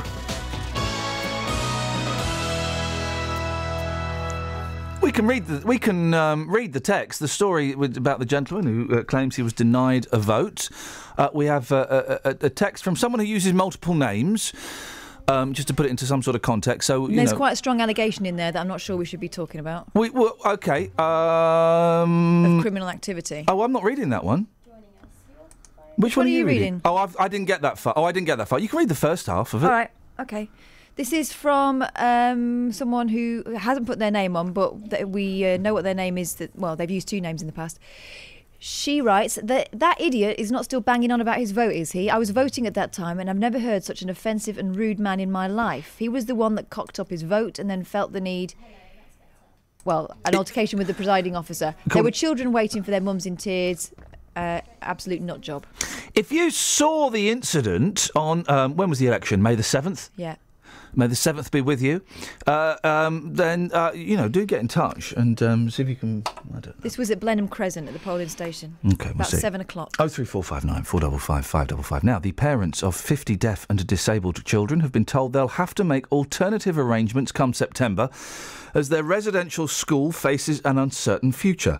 The Penn School went into administration on Wednesday with the warning that unless a buyer is found, it will close at the end of term. Well, Varsha Patney is a parent of one of the students and joins me now. Morning, Varsha. Good morning, Iain. Who have you got at the school? Who goes there? Well, you have children who have got the most profound communication difficulties. They've got complex needs. These are children who can't be accommodated in any other school. Parents have fought hard with their education authorities. Sorry, Iain, if I become tearful, but they have spent so much money in trying to get their children to these schools. We are talking about children, for example, who, when they've been to another school, have been practically locked in a room because they can't be let out. Only Penn can accommodate them. Penn is safe for them. They have got the best teachers, the best speech and language therapists, because this is a school for children who've got communication difficulties. Where will these children go? We need the education authorities to come in, to put other children in and to help this school, because our children have nowhere else to go. You say it's a good school, Varsha. It did get an Ofsted rating a couple of years ago, didn't it, of poor. Would you disagree with that, or do you think it's improved since then? It may have only marginally improved, but let me explain to you that, Ofsted are looking at only one thing. They're looking at, say, the academics, but what they're not looking at is the emotions of these children, how safe they are. They are learning. They really are learning. You ask any parent where their child goes there, has your child improved? Definitely. Why would we keep our children there if they were not improving? It's your daughter, isn't it, that goes there? Yes, my daughter goes there. Can I ask what the extra requirements she has? How does her disability affect her? Speech dyspraxia. You go out there. Before she went to Penn, nobody could even understand her. Nobody. Today, she can easily go out into Waitrose. Just the other day, she went there, asked for milk, paid her money, and came out. And it is Penn I have to thank, and the speech and language therapy department at Penn who I have to thank. Well, as a mum, that must make you very proud to see her be able to develop like that. Absolutely. You go out there. I was in school yesterday. I was in school the day before. And all those children, where will they go? And it is Penn who has helped them come here. If the school closes, what's going to happen to your daughter? I don't know. None of us know. Because our education authorities will say, well, you fought. We actually all went to practically tribunal to get our children there. So now, September, none of these children are going to have places in September because schools will close next week, colleges will close. Where will they go? Must be quite stressful for you and your family. Yes, for me and my family and all the other parents. Every parent, in fact, parents for children who board at that school. Where will they go? Which other boarding school will accommodate them? Varsha, stay there. Let me bring Simone Banks into the conversation. Simone, you're one of the teachers at the school. What do you teach? I teach a class of profoundly deaf children. Okay. All the subjects across the curriculum. And what age are the children that you look after? 11 to 14, but the school caters up to sixth form. Okay. And how long have you been working there, Simone? A year and a half, just a year and a half. What's it like to work there? Oh, it's fantastic. By far, it's the best place I've ever worked. The children are happy, very ethical. They really care about their emotional well-being. You know, a good teacher has a very special relationship with all of their pupils. I would imagine that this is quite a unique relationship you have with them. Yes, it is. And I think only now that it's closing, I realise how close we've all become. And I think it's like a family, particularly for the deaf student who need deaf peers. and they do see them as their family. They're all going to be dispersed now. We've got parents who are frantic. I've been on the phone for about 2 hours yesterday with parents who are absolutely devastated, and it couldn't have come at a worse time. 2 weeks before the end of term, 1 week now, and they don't have a school to send them to. They're petrified they'll be sent to mainstream. The children are crying. For those who don't quite understand, Simone, why would it be inappropriate for these young people to be in mainstream schools? What would they lose out on? Well, about a third of them are deaf, a third of them have autism, and about the other third have some other form of communication difficulty. The deaf children, the ones at Penn, are mostly profoundly deaf, non-verbal. They would drown. They wouldn't have suitable peer groups. They wouldn't have anybody to communicate with. They need to communicate and sign. The children with autism can't take huge classes, lots of other people. We have a lot of children that come to Penn with severe behaviour, can't cope, can't be in the classroom. Within a few months, they've calmed down and they're really happy. And to be honest, you can't learn anything unless you're happy, unless you're emotionally okay and you're free from anxiety. You can't learn anything anyway. You really love it there, don't you? I can tell. I love it. It's the best job I've ever had, the best place. And if you saw it, the grounds, the classrooms, and just the staff who care about the children. When did you find out, Simone, and I'll ask you the same question in a second, Varsha, when did you find out that the school was going to close or was in financial trouble? Tuesday afternoon. We knew it was in some financial trouble. We knew that there were a few redundancies due in September, but because staff were leaving, we thought that may not happen anyway. So people were very loosely looking for more jobs, but we'd never expected this. It came as a total shock. We've been put through rigorous meetings recently, all this data, all the reports we've had to do. Because it was in special measures, we've had 4 visits from county in the last year. So we've been put under a huge amount of pressure, a huge amount of paperwork has had to be generated. And now it's come to this. Simone, there will be some people listening, so I'm going to ask this question. I hope it doesn't sound too callous. If the school was rated poor by Ofsted, then the implication, it might appear to some people that it's not a very good school. Well, it was in special measures before I started, and my understanding is that it went into special measures mainly because there wasn't enough data. Like Ofsted are looking for this, and sometimes I think there's bits that were missing. These bits were missing. It did need to be lifted up, but people were working so hard to get there. They paid an advisor to come in to advise us, and everybody had worked so hard to get it up to the Ofsted criteria. But ultimately, whatever the Ofsted criteria is, these children really needed that extra bit of care, that extra bit of understanding, which doesn't always come under the Ofsted criteria. Should be noted as well that I think a couple of weeks ago about 40% of the Ofsted inspectors got the boot because they weren't doing their job properly as well. So it kind of brings the whole thing into question a bit. Varsha, can I ask you, when did you find out about the school? Was that on Tuesday as well? Tuesday evening. Did you get a letter or a phone call? What happened? An email. Oh. Your heart must have sunk when you read that. Well, you couldn't believe your eyes, what you were reading. You thought, what? It was a shock. Some parents didn't even know until yesterday.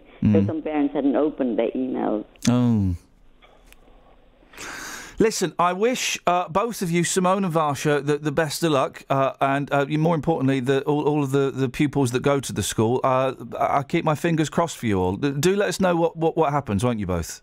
Yes. Thank you. Yes, Thank you very much. you. Good luck. Thank you very much indeed, Varsha Patney, who's got a daughter at the school, and Simone Banks, who's a teacher at the school.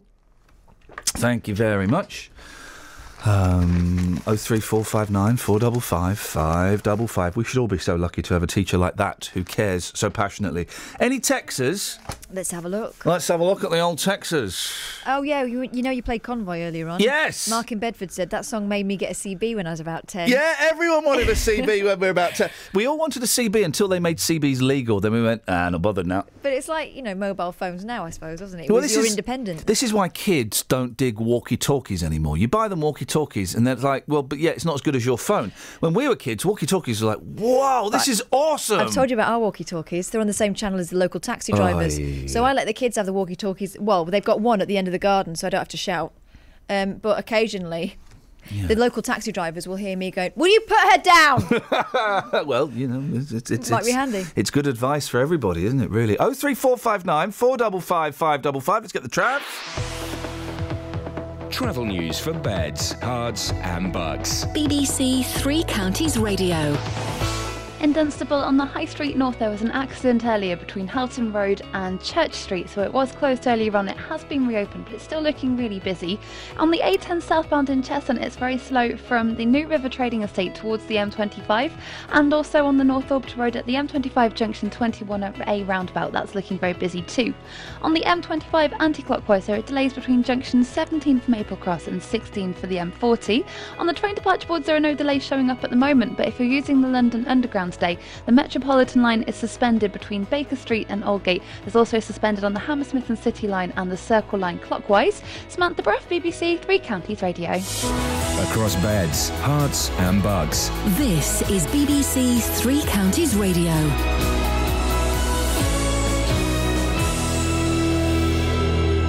It's 7:30. I'm Simon Oxley. Bedfordshire Police say they have begun an investigation into suspected electoral fraud in Luton. Tour operators are making preparations to fly thousands of British tourists home from Tunisia after the government said a further terrorist attack in the country was highly likely. Police say a murder investigation into the death of a toddler from Bedfordshire will remain open after an inquest ruled that 19-month-old Samuel Harry was unlawfully killed. And a boarding school for deaf and disabled children in Buckinghamshire has been forced into administration. Unless a buyer can be found, Penn School will close at the end of this term. Three Counties Sports. BBC Three Counties Radio. It's men's semi-finals day at Wimbledon with Andy Murray taking on Roger Federer. That match is second on centre court after Novak Djokovic against Richard Gasquet. Murray and Federer have been recalling two Wimbledon finals back in 2012. After what had happened in the Wimbledon final, a few weeks before, and then to play against the same opponent in the final of the Olympics a few weeks later and win, it was a big turning point in my career. Yeah, I think we both like to look back at that summer. Me not so much at the Olympics, him for me not so much at Wimbledon, but at the end of the day, if we could have had it beforehand, we knew I was going to win Wimbledon, him Olympics, we both probably would have taken it. It was a great summer for both of us. There's already one Murray in a final with Andy's brother Jamie into Saturday's men's doubles final with Australian John Peers. England have the advantage going into day 3 of the first Ashes test in Cardiff. Australia will resume this morning on 264 for 5, still trailing England by 166 runs. Luton have made their 10th signing of the summer. Defender Mark O'Brien has joined the Hatters. More from Jeff Doyle. O'Brien was released by Championship club Derby last month, having been on loan at Scottish Premiership side Motherwell last season. He's 22 and seen as a centre-half, although he can play at full-back and in midfield. O'Brien has signed a 2-year deal at Kenilworth Road, having played in the Portugal friendly on Tuesday. He increases competition in defence, which has already been improved by the arrivals of Scott Cuthbert, Magnus Okungai, Stephen O'Donnell and Dan Potts. The Hatters could look a very different side next season. Watford's Olympic super heavyweight champion Anthony Joshua will fight Dillian Whyte for the British heavyweight title in November or December. Joshua has won all 13 of his fights as a professional inside 3 rounds, but lost to Whyte as an amateur. And race leader Tony Martin is out of the Tour de France after breaking his collarbone in a crash at the end of stage 6, so Britain's Chris Froome will take over the yellow jersey. BBC Three Counties News and Sport. The next full bulletin is at 8. Local and vocal across beds, hearts and bucks. This is Iain Lee. BBC Three Counties Radio. So we're all dipping into Kath's barrel. Large, isn't it? Very large and very, very sweet. A bit crispy. Now, my alarm clock is broken. The last 2 mornings, it's not gone off. Luckily, due to my military training, I wake up when I need to. No, it's the fact that I text you in the morning. Sorry? 4:27, I woke up yesterday, 4:17 this morning. Woke up, the alarm's not gone off, boom, I'll get up in 10 minutes. Because at your age, you'll need a wee by then, won't you? I've several wees in the night. But Kelly's just told me some bullshine. What is it you just told me? You can use the alarm on your phone. No. Yeah, that's what I use. Because you need to have the sound turned on, which Nope. means if I get a text, Nope. No. Nope. It My means phone. I'll get this all night. My phone is on silent. Yeah, and I'll get this. You got a text. You got an email. No, you got a text. You got an email. But we all know no one's texting you and emailing you at night anyway. All right, mate. But- I sign up to a lot of subscription things. So I've now... You can have your phone on silent and Yeah. your alarm will still go off. Because I do it and you do it. Yeah. We'll find out, mate. And Akeem does it. Akeem this, Akeem that. Yeah. He's standing in for you next week. Flipping it, that moved quickly. Isn't it? He Didn't pulled it, a few strings. Right. He's worried now You because like he that thinks he is. Yeah. Am I? He's all excited. He's texting his mum. You don't believe it? I've only been here a week. Working. I'm doing this. No, you're not. It's a joke. Adrian's doing it. Is he? Adrian Dealey, yeah. Okay. Well, we'll find out, mate, because I've set my alarm Okay. to go off What time? at some point this morning. Oh. If we hear it, hopefully it won't be when I'm talking to someone from Luton Borough Council. If we hear it, and the sound is on silent, if we hear it, I'll apologise to you live on air. I look forward to it. If we don't hear it, then you owe me big damn. You might as well set your ringtone, your alarm tone, as sorry seems to be the hardest word because you will be apologising. You're just saying, have you said it for the next few minutes? Yeah. Oh, good. Good. All right. I don't need disrupting the rest of my show. What should we do in the meantime? Biscuit. Lisa says on Twitter, Iain has been known to give a free pass on a Friday. Could you have a word, Kate and Catherine, and send me one my way, please? I'm feeling it today. No. You don't get free passes off work and school if you... Oh. That's Hello. interesting, isn't it? Is that the sound of a man being wrong? Gosh, that is a ringtone, isn't it? Is that yours? You wake up in a very fey way. I wonder how he'll apologise. Quietly.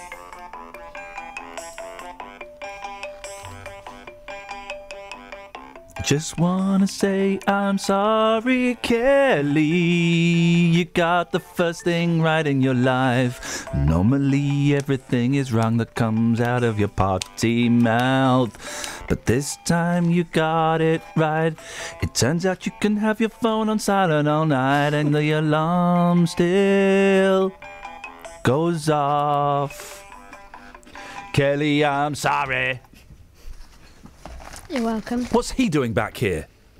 Important news business. Turn the fader off. Fader's turned off. News business happening. 03459 455 555 is the telephone number if you want to give us a call. It's one of those shows today. I am off next week.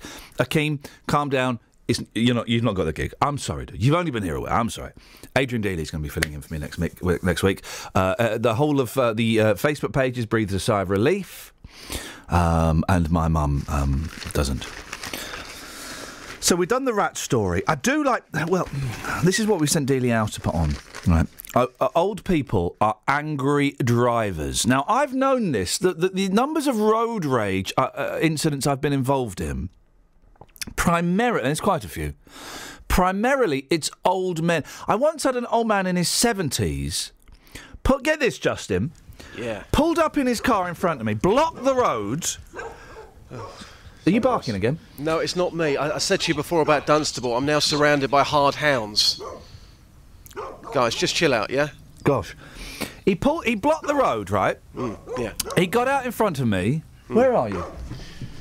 Can we you see? don't want to know. Okay. You don't want to know. And he came up to my window. He got me to wind the window down. And he said, and I'm changing some of the language. And he was shouting, if you flipping do that again... You crumb, I'll flipping kill you. Wow. And I was laughing at him, and that seemed to make him angrier. Old guys are bad drivers. Will you shut that blooming dog up? Guys, calm them down. Look, I'm not going to hurt you, okay? Look, just back off, guys. Back off. Thanks.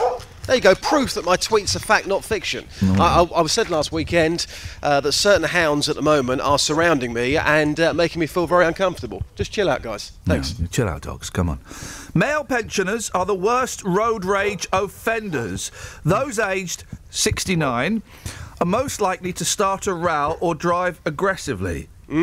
Men of 79 come second. Yes. Say, come on. And I think it's true. I think it's true, Just. Yeah, you were saying that earlier on. I've taken this one to the streets for you.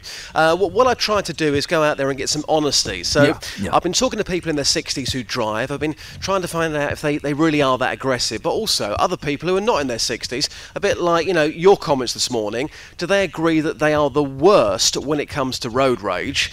Here's what happened on the streets this morning. You're telling me that you're a safe driver, but other people that you know in their 60s, okay? Have you seen them out there causing trouble? Oh, yeah, they go off the edge sometimes, like speeding down the roads and everything, don't they? They don't give a do they really? What, people in their 60s? Yeah, some of them do. They don't care, do they? Nowadays, they don't care about nothing, do they? All they're interested in is just looking after themselves, aren't they?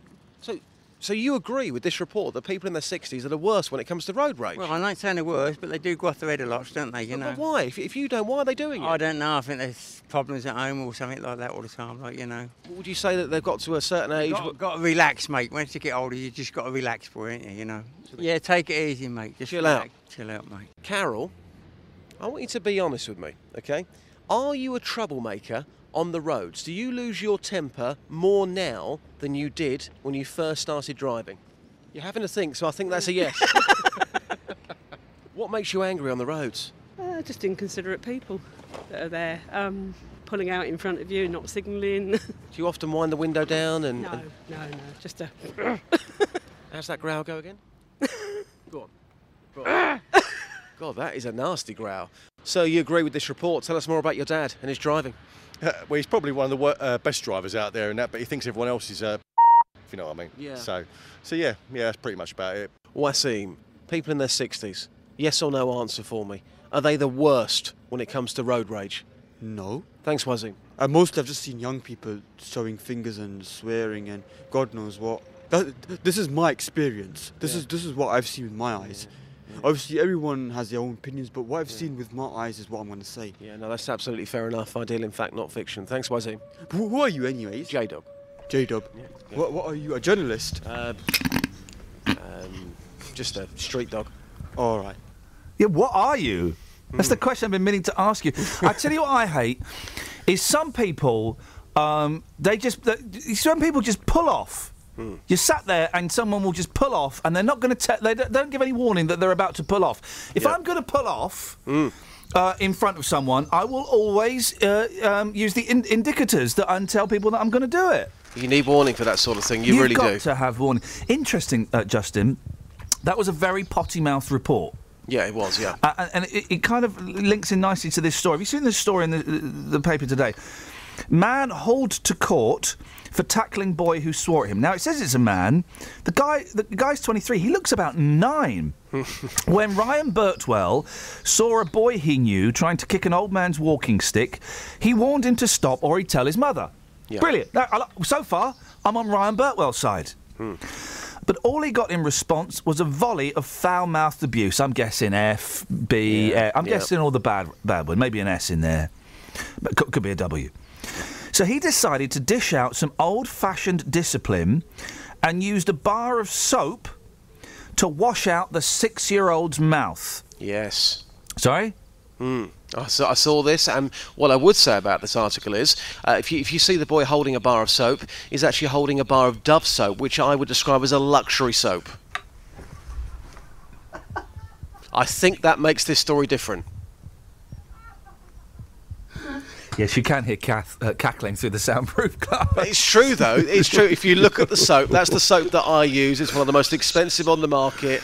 To be fair, that's a really good, clean soap. Back in my day, the luxury soap... What was the luxury soap back in our day? Imperial leather. Imperial used leather. In space. Used in space, used on trains, used in a mansion by a family who all took baths at the same time. Yeah. It's Dove now, is it? Okay. Yeah. It's got a quarter moisturising cream, famously. Exactly. I don't use soap. I haven't used soap for ages. Yeah, I wasn't going to say nothing. You're still using that special cream I gave you. And although the tearaway...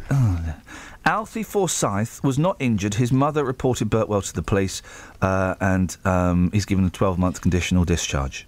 Yeah. Here we go. This is what he said. If someone had... Alfie, stop beating that man up or I'll tell you, ma'am. Literally every sentence... Do the Sunderland voice. Can I do... Oh, Spuggy. Can I do it? Literally every sentence contained an F word. Oh, dear. I told him I would wash his mouth out with soap. His response was, "You wouldn't flipping dare." Oh, no, here we go. He's old school, this guy. I went over to the shop and I bought a pack of 3 bars of Imperial leather soap. Now, at no point did this gentleman suddenly get that moment of clarity going, actually, this is really stupid. I'm buying soap to shove in a 6-year-old's mouth.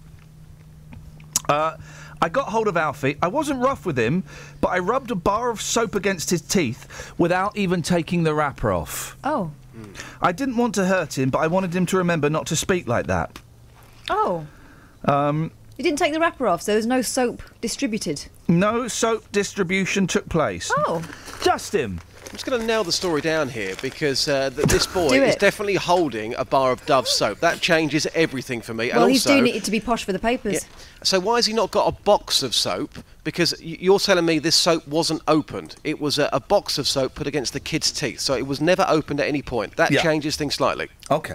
What I'd like you to do... well, there's a few things. I'll let you decide. I mean, if you want to do the specifics of the story, people cleaning kids' mouths out with soap, or if you want, and it seems to be a problem here more so than Luton... Yeah. What do we do to tackle the rise of foul language? Let's go with that one, yeah, because I have to say a lot of people... Or is even bad language a problem? I don't mind. You know, I think the well-timed S-bomb is hilarious. Like the soap, it's inappropriate application of certain words. A well-timed S-bomb is hilarious, like this. But just don't do it in front of other people you don't know. You have to. Well-timed F-bomb is absolutely wonderful, like this. Oh, there's that alarm. Did you put snooze on, you lazy devil? I did put snooze on, yes, I did. Daly, can you take it to the streets? Of course I can. Thank you very much indeed. Speak to you later. Cheers, bye. Ta-ta. Oh, I forgot to remind you. You forgot to remind me to do this. Right, there we go. Travel news for beds, cards and bugs. BBC Three Counties Radio. It's busy on the M25 anti-clockwise at junction 16 for the M40, and on the M1 northbound there are queues just after junction 11 for Dunstable. It's looking very busy. On the A5 High Street north in Dunstable, that has now been cleared between Horton Road and the Church Street because of the accident earlier. It has now been cleared out of the way. The A414 Park Street is very busy between the North Orbital Road at the Park Street roundabout, and on the trains, Thameslink are reporting delays through Blackfriars because of a problem with the train. There's also problems on the Underground. The Hammersmith and City Line, Circle Line and Metropolitan Line have severe delays. Samantha Bruff, BBC Three Counties Radio. Sammy, thank you very much.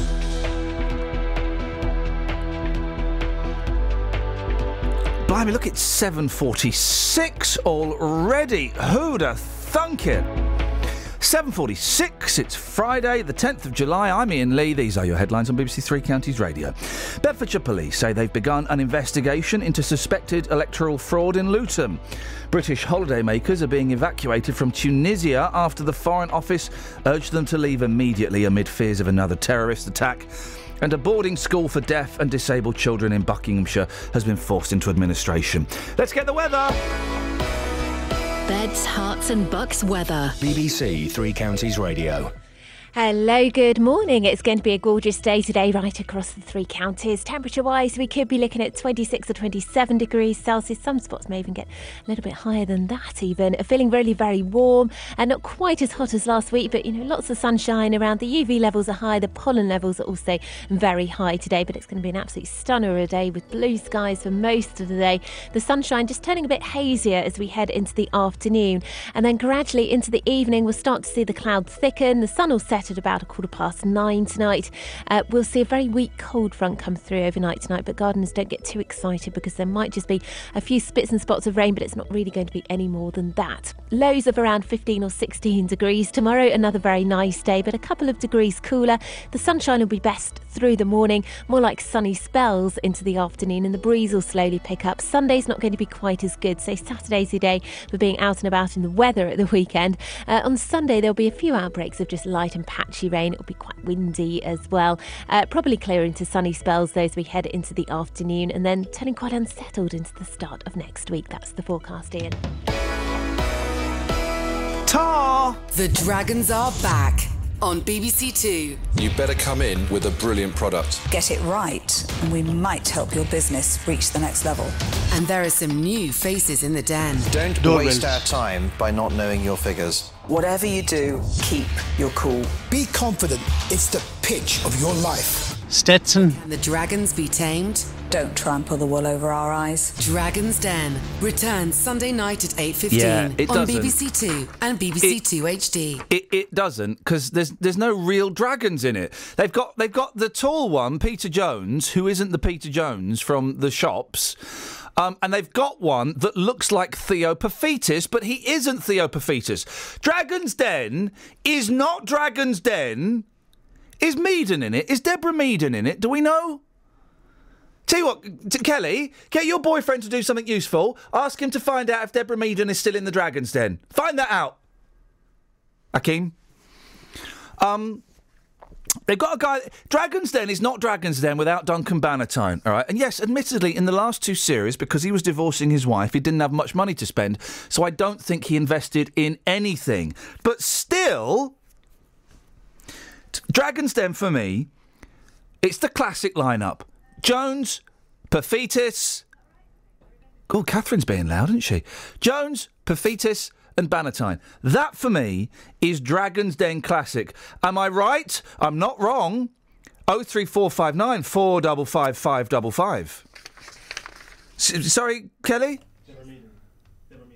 Hang on a second, let me try that again. She's still in it, apparently. OK. Did you find that out, or did Akeem find that out? Akeem. OK. I saw her on the advert. He's very Akeem. OK, we're making jokes about people's names now. Is that acceptable? Because I've got plenty. Kelly can, it's her boyfriend. Can I make jokes about your boyfriend's name? Because I've got plenty up my sleeve. Yeah, go for it. He says He's bring bringing it. it on. He's doing the gesture. He's doing the gesture Sorry, with the Daddy, hands. He's doing the face. And he's doing the groin. He's doing the groin, and I thought that. No, we're better than doing jokes about people's names. But trust me, I've got loads about Akeem. I've got loads. Look forward to hearing one of those.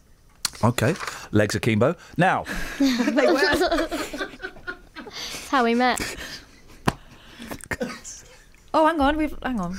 what? We had a caller there on fader 2. She's disappeared. There she is. She's disappeared. There she is. Okay, has she reappeared? Yes. Thank you very much indeed. 03459 455 555. Julie's on the line. Morning, Julie. Morning. So what have you got for us? I'm phoning up with regards to the closure of Penn School. This is the school for children who've got severe disabilities, yeah? It is, yeah. What would you like to say?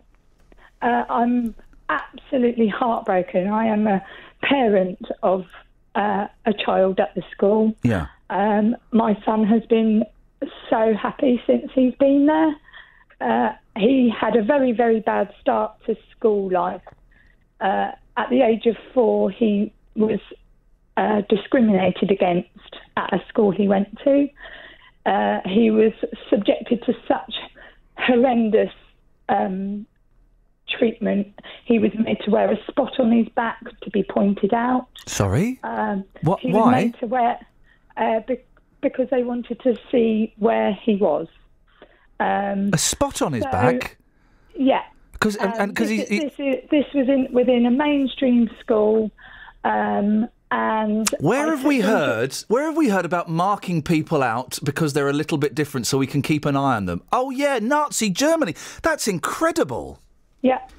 I took them to a tribunal, and the case was won by me. Good for you. Well done.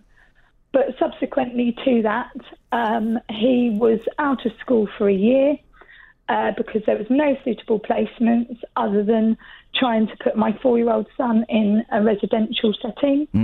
And I told them that's not happening. So I taught him at home for a year. He then subsequently went on to a really good school, which was fantastic for him. It had a department. He took such a long time because of what happened to him, first off, to build up his confidence. But the school did such a good job in doing that. But then when it went on to looking at secondary schools, again, I had this feeling inside of me, where's he going to go? What school would be good for him? We looked at Penn School. We looked at mainstream schools with departments. just were absolutely no good. The numbers of children were just so massive. He just would have crumbled. He wouldn't have coped with that amount of children. We were told to go and look at Penn School. We looked and loved it instantly. It was just such a special place to be. On his first day of school, I was so nervous, thinking, is he going to like it there? And on his first day coming out of the school, I could just tell in his face how much he loved it. And he has just thrived and thrived since he's been there. I was told when he was 4 that he would never read, write or have any friends. And he has achieved all of that. Yes. Well done, him. We just need to save this school because the children are devastated. The parents are devastated. We don't know what to do. We just need financial help to keep this school open for our vulnerable, special children. How old is your boy now, Julie? He's 16. He's 16 years old. Yeah. I'm still recoiling from that mark on that mark on the back statement. That's incredible. But this is what our children have to go through. All of the parents in our school have got stories. They're not all like that, but we have all got similar stories where our children haven't coped in mainstream schools, and the government and people want our children to go in mainstream schools, and they cannot cope. You know, and we are just so devastated. And we need that help. We've been given 2 weeks to try and campaign for our school. We've been given no time whatsoever. We've got no idea of where any of our kids are going. You know, it's almost like we've just got no help whatsoever. And we've basically all got the prospect of all our children going into mainstream colleges. Julie, I wish I could say something. I can't even begin to imagine what you're all going through, all of the families and all of the young people that go there. Who's that in the background? Is that... It's my daughter. Oh, how old's your daughter? 3. Oh, I've got a 3-year-old. Good luck. Good luck with that. Julie, I really appreciate. I really appreciate your call. How important it is financially. We just need that help. Anybody who can help us. We as parents would just so appreciate it. Okay. And our children would just appreciate it that much more. Thanks very much for talking to us, and let's hope that somebody's listening who might be able to help. Yeah, I hope so. Keep in touch and let us know what happens, and I wish you and your family the best of luck. Thank you. Thanks a lot. Bye-bye. Oh, dearie me. He was branded with a spot? That's incredible, isn't it? 12 years ago, but 12 years ago was still the 21st century, you know. So they could keep an eye on him. That's what the Nazis did, guys. Flipping it. That's poor teaching. Blimey. Well, thank you very much indeed for that. What a call. Gosh. Didn't it make you think, eh? 03459 455 555 is the telephone number if you want to give us a call. Have we got any texts? Let's have a look. Tony says, do you know what gets me up in the morning? I use a Wemo. It's a light bulb controlled app on a mobile. It turns the lights on in the house at any given time. Well, how does that work? It turns the lights on in the house at any given time. As I said, how does that work? Well, it's a light bulb controlled app on a mobile. It turns the lights on in the house at any given time. But the thing is, how does that work? Well, it's a light bulb controlled app on a mobile. Yeah. It turns the lights on in the house at any given time. Okay, that's interesting, but there's one thing. I've got one question about this. Wemo, you say? A Wemo. How does it work? Well, it's a light bulb controlled app on a mobile, and it turns the lights on in the house at any given time. Okay. Maybe you're not hearing me. Let me listen. Okay. How does it work? Well, it's a light bulb controlled app on a mobile, and it turns the lights on in the house at any given time. Well, I'm glad that's cleared that up. Even when you're out Why would you want the lights on when you're out? So the burglars think you're in. What, so they can... Yeah, so the murderers think you're in? Well, you don't think about the murderers, it's the burglars. No one thinks about the murderers! The poor murderers! Think about the murderers! What's this thing called? It's called a Wemo. Right, how does it work?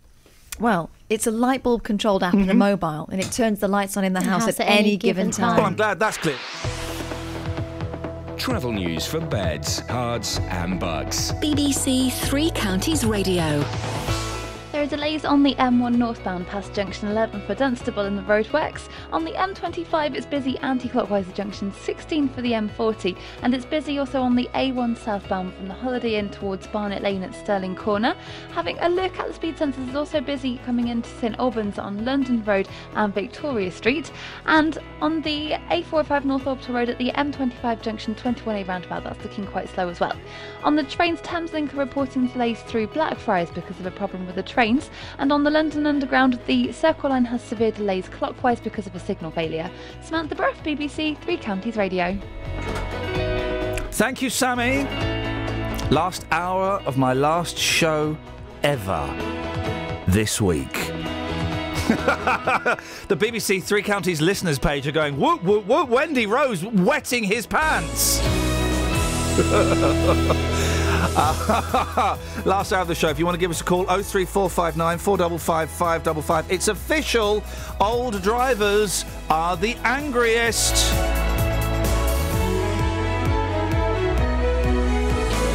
Local and vocal across beds, hearts and bucks. This is BBC Three Counties Radio.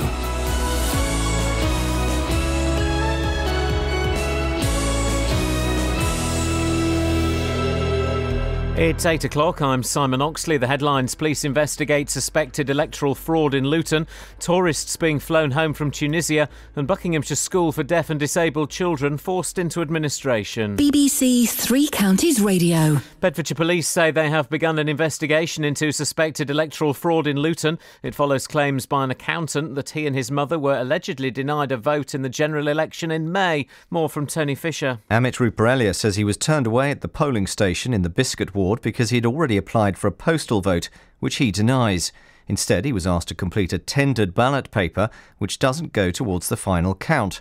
For the past 2 months, he's been asking Luton Borough Council how many tendered ballot papers were returned and whether the council has their postal votes. The council confirmed the matter has been referred to the police. Tour operators are making preparations to fly thousands of British tourists home from Tunisia after the government said a further terrorist attack in the country was highly likely. Luton-based Thomson and First Choice, who don't have any holidaymakers in the country, say they're working to bring their staff home within the next 24 hours. But the Tunisian ambassador to the UK said the government's announcement was playing into the hands of the terrorists. The care provided by a health trust in Buckinghamshire still requires improvement, according to the Chief Inspector of Hospitals. Buckinghamshire Healthcare NHS Trust was put into special measures last year following serious concerns. Today's report shows some improvement, but still areas that are failing after visits to Stoke Mandeville and Wickham hospitals and community health services. Police say a murder investigation into the death of a toddler from Bedfordshire will remain open. An inquest has ruled that 19-month-old Samuel Harry was unlawfully killed. Lee Agnew reports. Samuel Harry died in 2013 from brain injuries, which medical experts likened to being in a high-speed crash. At the time, he was being looked after by his mother, Deanna Buffum, and stepfather, Ryan Bate, who've both blamed each other for his death. Coroner Martin Oldham said both of them know the truth, and they simply failed to come forward with that account. Despite an investigation, detectives were unable to obtain enough evidence to bring charges, but say the case will be subject to a regular review. A decision on a controversial planning application for the Wolverton Agora Centre has been deferred until later in the year. Milton Keynes Council decided last night that the removal of some affordable housing by the developer meant it needed to rethink its recommendation to approve the scheme. A boarding school for deaf and disabled children in Buckinghamshire has been forced into administration unless a buyer can be found. Penn School will close at the end of this term. Buckinghamshire County Council say they're liaising with parents and other schools to ensure around 50 students can find a suitable place. Simone Banks is a teacher at the school. We've got parents who are frantic, and it couldn't have come at a worse time. 2 weeks before the end of term, 1 week now, and they don't have a school to send them to. They're petrified they'll be sent to mainstream. The children are crying. In sport, it's men's semi-finals day at Wimbledon with Andy Murray taking on Roger Federer. That match is second on centre court after Novak Djokovic against Richard Gasquet. The weather, another dry and sunny day, a maximum temperature 26 degrees Celsius. And you can get the latest news and sport online at bbc.co.uk/3 counties.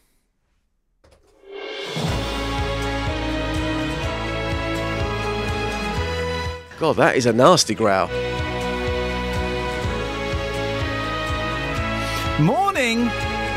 Iain Lee, BBC Three Counties Radio. Loads of texts coming in about that school, and we've sent Delia out to talk about bad language. And old people, why do you get so angry in your cars? Chill! Speaking of chilling in cars... Across beds, hearts I and have a bucks. query. This is BBC Three Counties Radio. Catherine Boyle. Yes. Why does my air conditioning in my car stink? It's rancid. Absolutely rancid. Oh, I don't know. But it's so cold. I love it and I hate it. Similar sure it's the air conditioning? Similar relationship I have with my mother. I love her, but I hate her.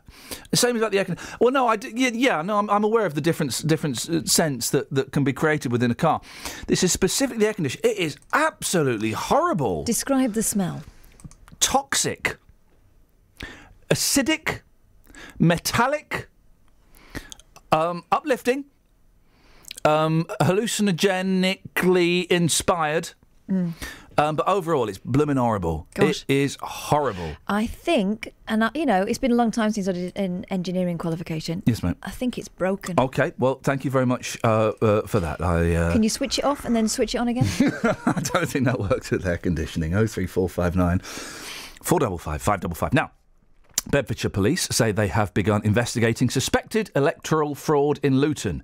It follows claims by an accountant that he and his mum were allegedly denied a vote in the general election.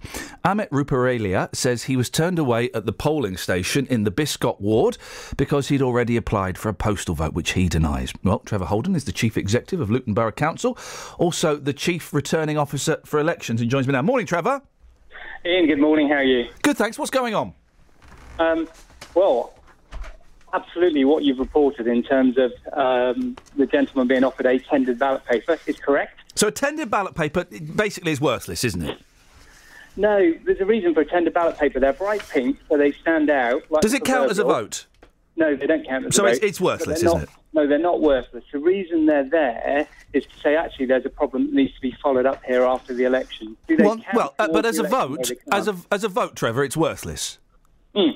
Okay, so it is worthless, yeah. Okay, yeah. so he was given a worthless vote. What happened to his vote? Our records show that he applied for a postal vote, and picking up on some of your earlier comments, we invited him to come and have a look at the forms, but he hasn't done so. So ultimately, what we've done on the back of his statement in the press is now referred matters to the police. We normally invite people in, so that gives them the chance just to have a look at it and go, oh, shucks, I did do that, didn't I? When did you invite him in? Beginning of June.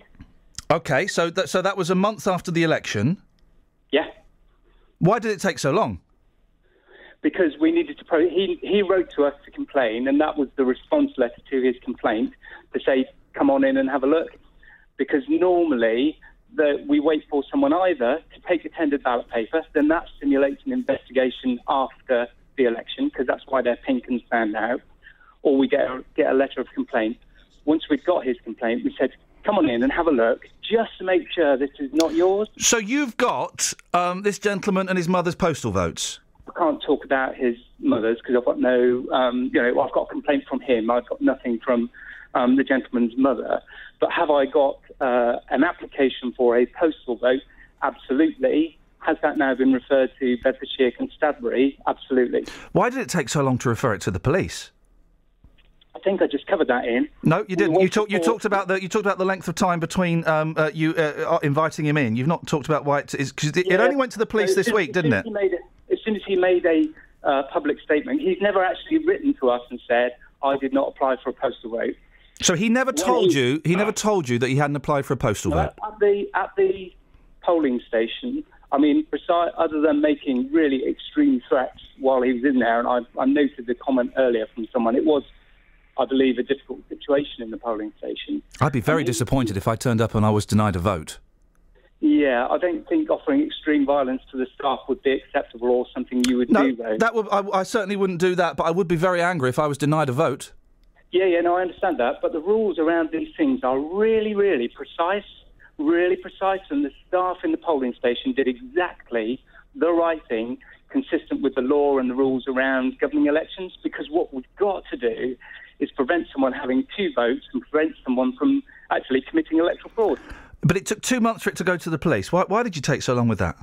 Yeah, I think, Ian, I really think I've covered that. Well, excuse me, because I'm being dumb then, so just explain it again, because I'm obviously being silly. No, I will. Thank you. We got the letter of complaint from Mr. Rupellia. We wrote to him and said, please come in and have a look, because we've got your form, or a form that purports to be your form. To date, he's never done that, despite being asked to do that. As soon as he made a public statement to say, I have not done this, we've referred it to the police. OK. How many tendered ballot papers were there? Right, OK. In terms of electoral law, I'm not allowed to disclose that figure, but let me give you a feel for it, OK?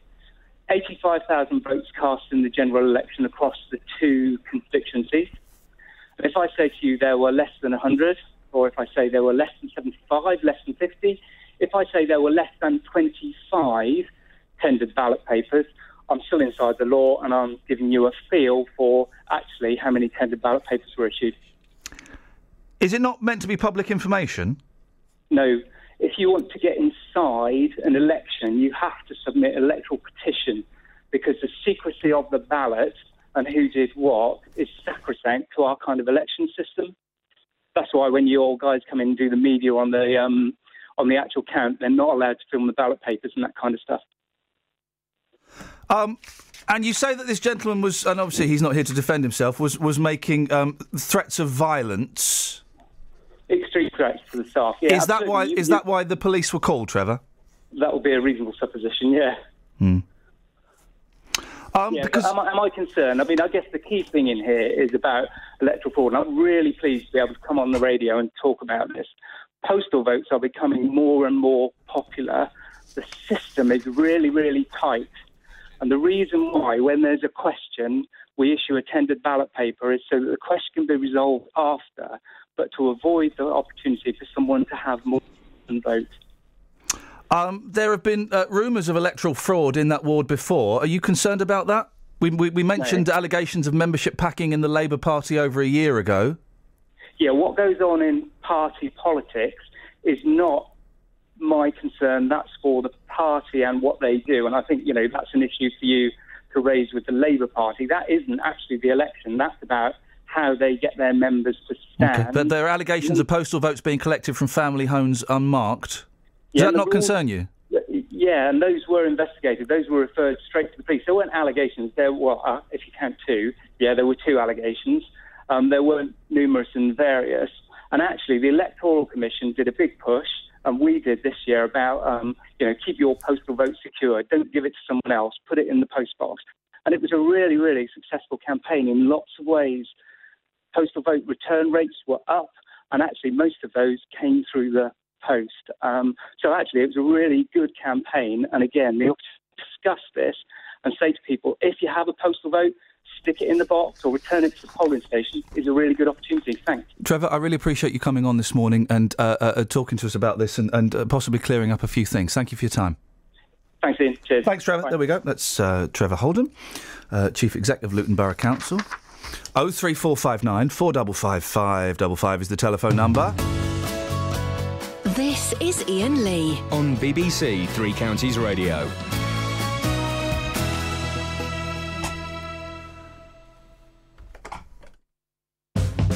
Local and vocal across beds, hearts and bucks. This is Iain Lee. BBC Three Counties Radio. Mike Garrett is the leader of the Tory group on Luton Borough Council. Well, it all sounds... what fader is Mike on 3? What do you think of that, Mike? Well,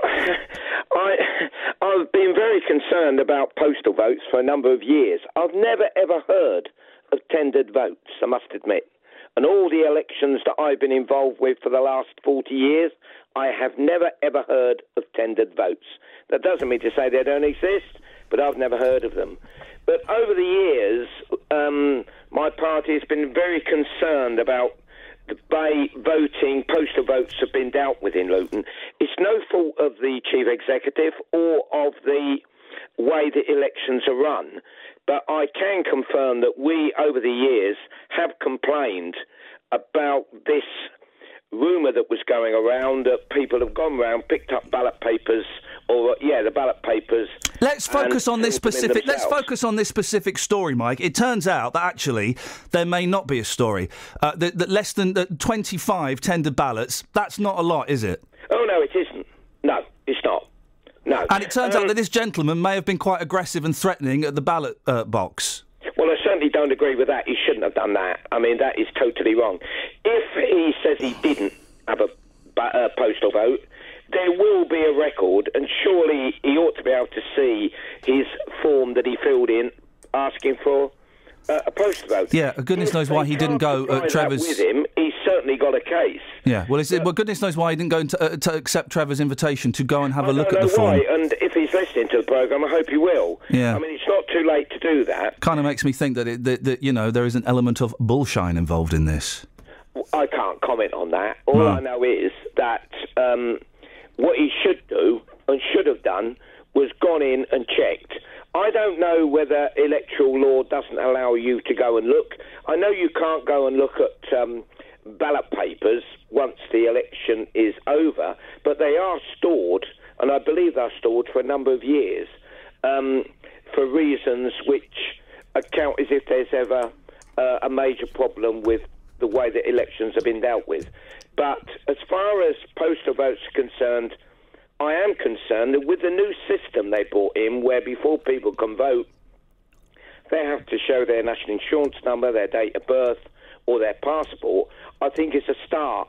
But it isn't curing the problem. There are still a lot of fraud examples going on in certain wards in Luton, which does concern my party very much indeed. All right, well, maybe we'll look into that, but I think as far as this story is concerned, we're on a little bit of a fool's errand. Right, let's get the travel. Travel news for beds, cards and bugs. BBC Three Counties Radio. Slow on the M1 northbound after junction 11 for Dunstable through the roadworks, and towards London on the M1 it's also busy around junction 7 for Hemel Hempstead, and the M25 anti-clockwise is busy at junction 16 for the M40. On the A1 southbound at the Black Cat roundabout it's looking quite slow on all the approaches, especially from the St Neots junction. In Cheshunt on the A10 southbound it's busy from the New River Trading Estate towards the M25 at junction 25 for Enfield, and on the trains Thameslink have 10-minute delays through Blackfriars because of a problem with the trains. Also the 8:39 service from Hertford North to Welwyn Garden City has been cancelled, and on the London Underground the Circle Line has severe delays clockwise. Samantha Bruff, BBC Three Counties Radio. Sammy, thank you very much indeed.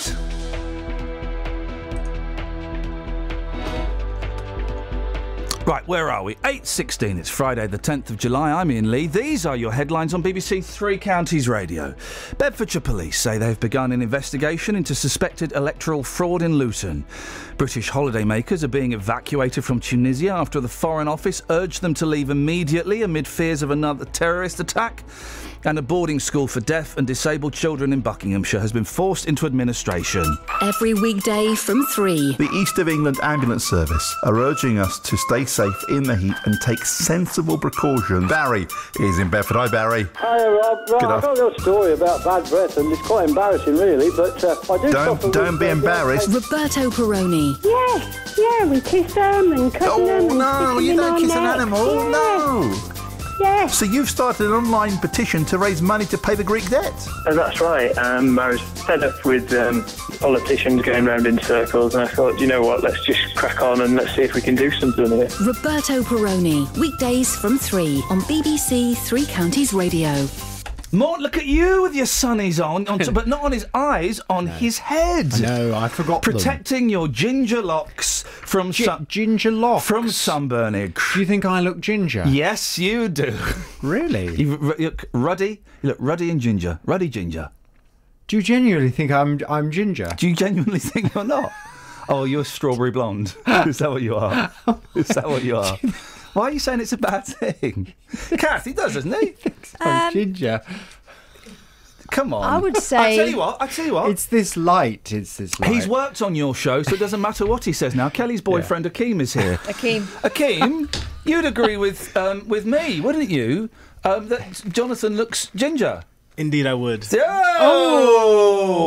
Well, this is if I am ginger, it's no bad thing. Of course it's not a bad thing. We're not Katie Hopkins here. It's a great thing. It's a beautiful thing. But you are wrong. Autumn sunset. I'm not ginger. What are you talking about? Why have you got your sunnies on your head? Luxury blonde. What? Why have you got your sunnies on your head? So I was wearing them to drive to work. Yeah. And I forgot to put them on.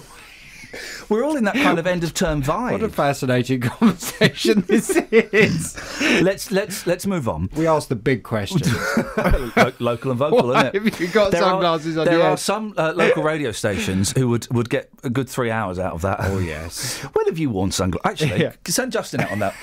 When have you worn sunglasses on a different part of your body? Well, and be careful how you answer that, because we've all played that game, haven't we? A friend of mine who's a vicar. He was telling me that there's a very new fashion now to wear sunglasses at funerals. What? And he's getting fed up of it. What? So much so he's considering banning it.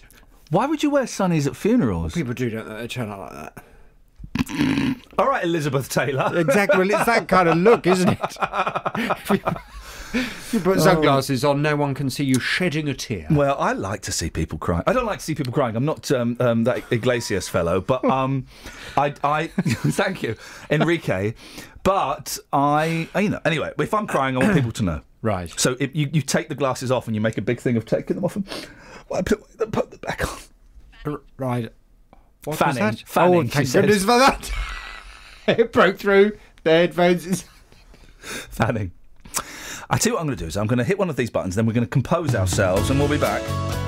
This is Iain Lee on BBC Three Counties Radio. I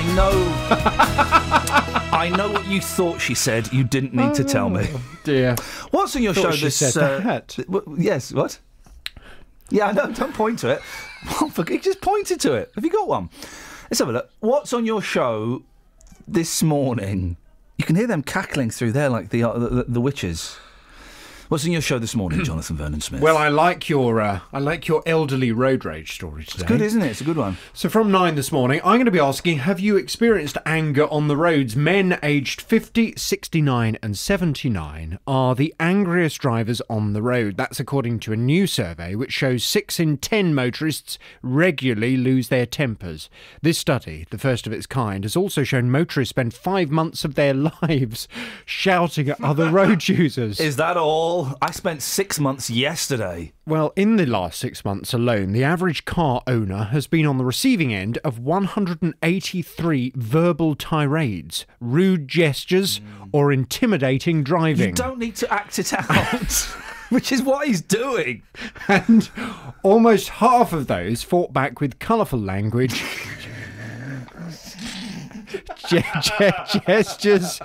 Gestures or actions like blasting the horn. Oh, yeah. Well, from 9 this morning, I want to hear your experiences. Have you experienced anger on the roads? I'm not sure that it's an old person thing. I know you've been talking about how this is now definitive proof that old people are and somehow bad drivers. Yes. But, I mean, I've experienced anger on the roads from all kinds of people.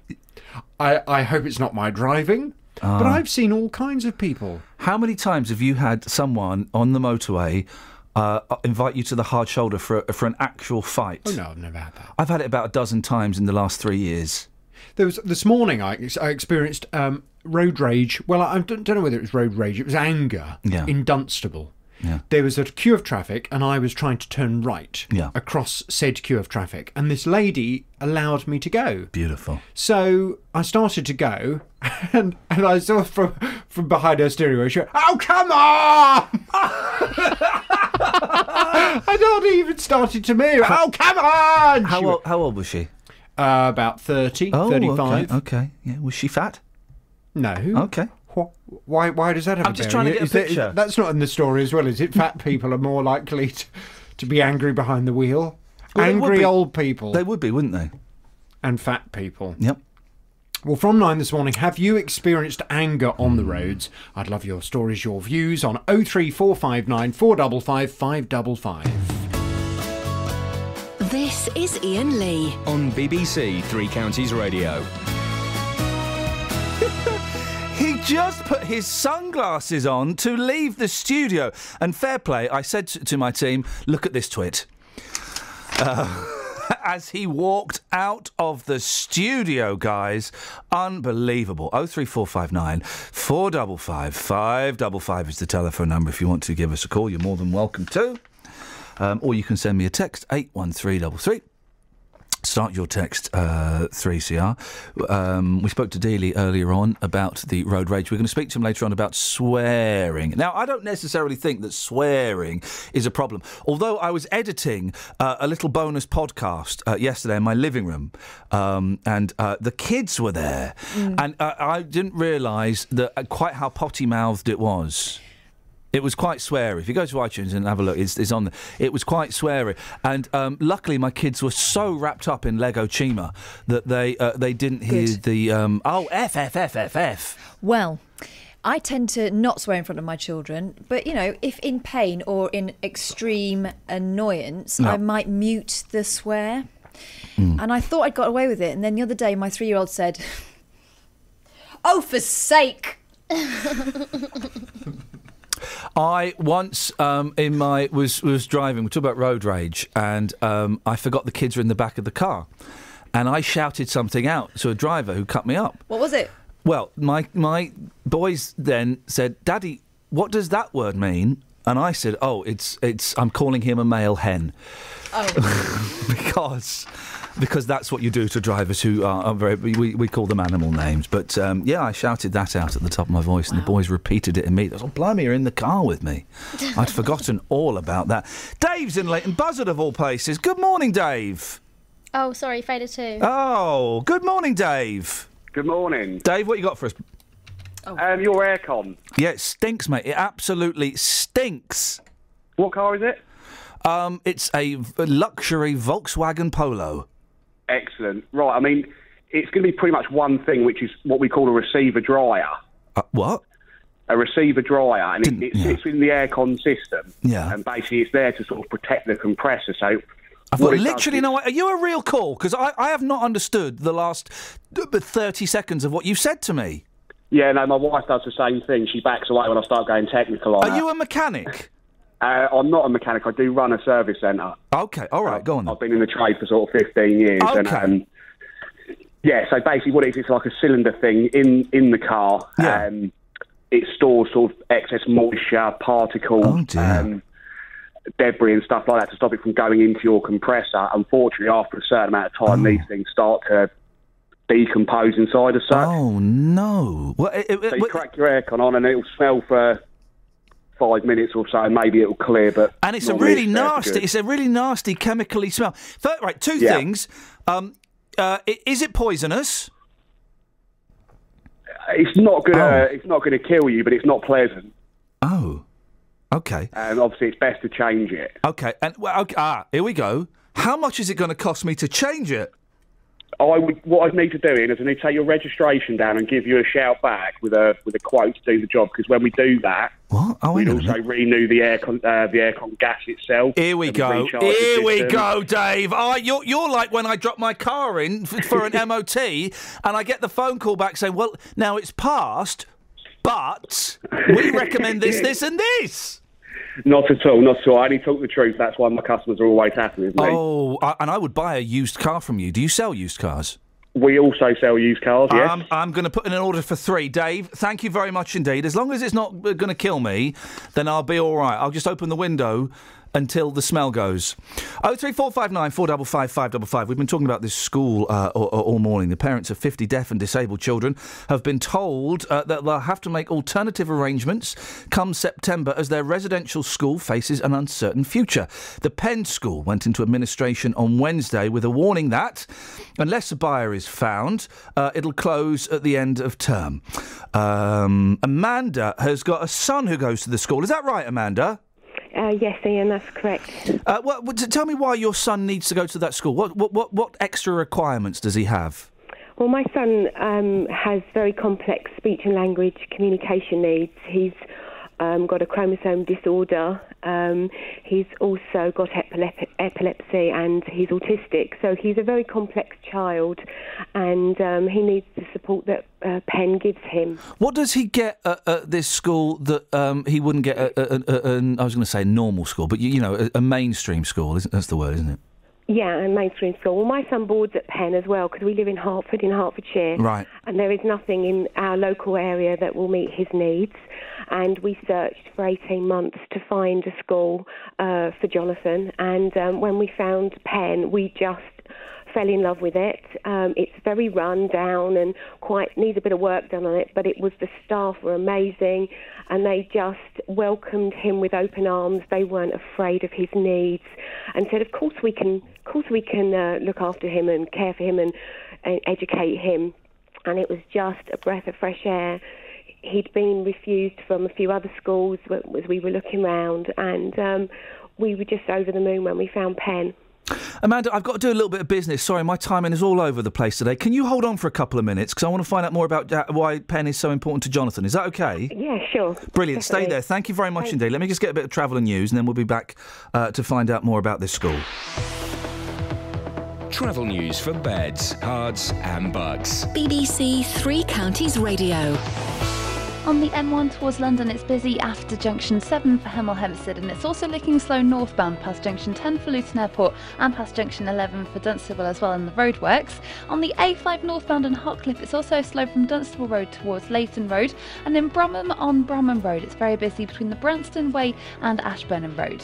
On the A1 southbound from the St Neots junction towards the Black Cat roundabout, it's looking very slow on the speed sensors, and on the trains Great Northern are reporting disruptions through Drayton Park because the train's broken down there. Samantha Bruff, BBC Three Counties Radio. Across beds, hearts and bugs. This is BBC Three Counties Radio.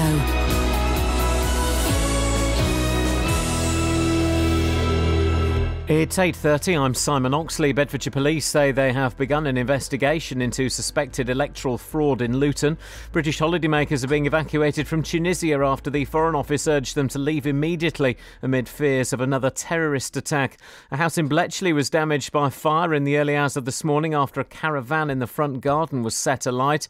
And a boarding school for deaf and disabled children in Buckinghamshire has been forced into administration. Unless a buyer can be found, Penn School will close at the end of this term. Three Counties Sports. BBC Three Counties Radio.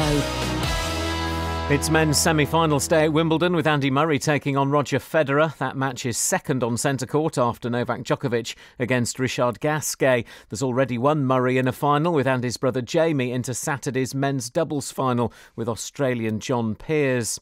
England have the advantage going into day 3 of the first Ashes test in Cardiff. Australia will resume this morning on 264 for 5, still trailing England by 166. Here's Jonathan Agnew. England's most likely route to a first innings lead lies with a new ball, which is due after only 10 overs.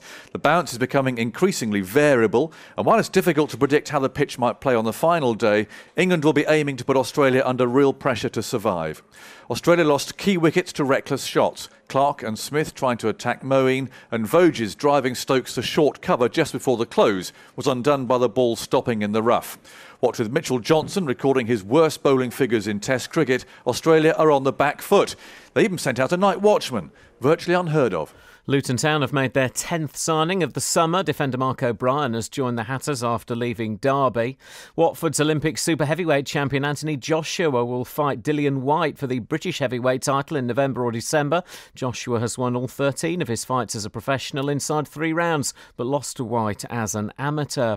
Mo Farah won the 5,000 metres at the Diamond League meeting in Lausanne last night. His first race since doping claims against coach Alberto Salazar. Definitely want to thank everyone who's given me support. As an athlete, that's all I want to do, Mo Farah, is be able to enjoy what I do best, and that's to run, to go out there and represent my country and do what I do best. I've answered all the questions and everything done, and as an athlete now, all I want to do is be able to do what I do best and run.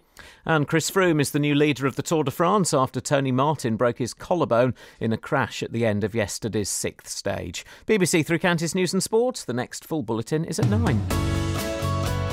This is Iain Lee on BBC Three Counties Radio. Right.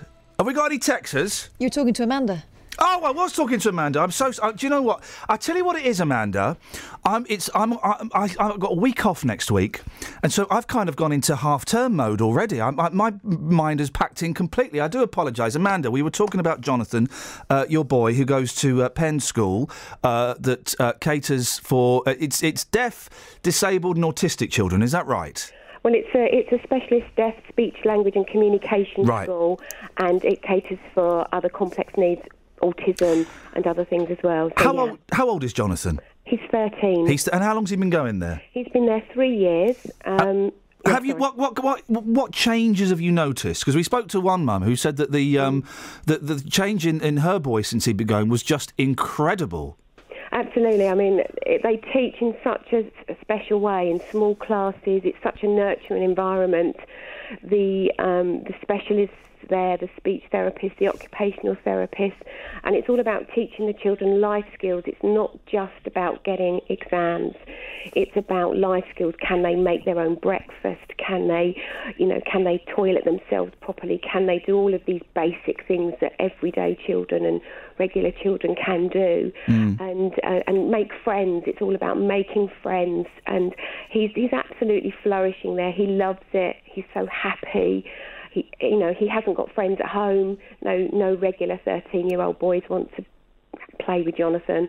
At home he's with us, but at school he's got friends. He's doing activities. He's just flourishing.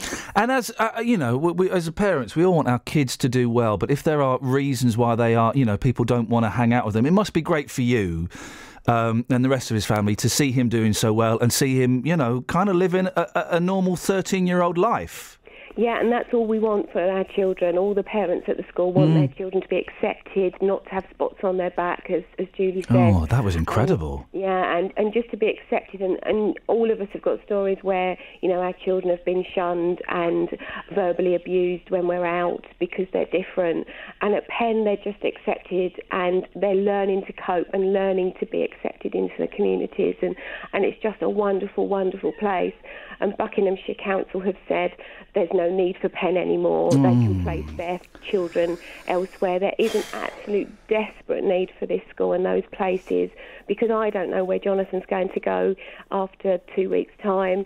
Probably we'll have to go north. There's a school in Nottingham, so my son's now got to go 130 miles away from home.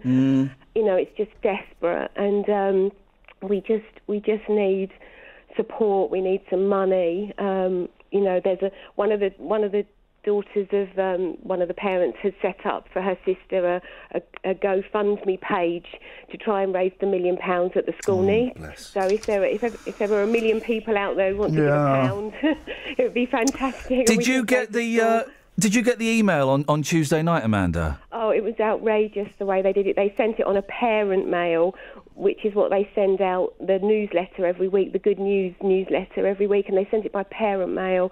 And so many parents didn't read it because they weren't expecting it. They just thought it was the regular message, and it was devastating. Yes.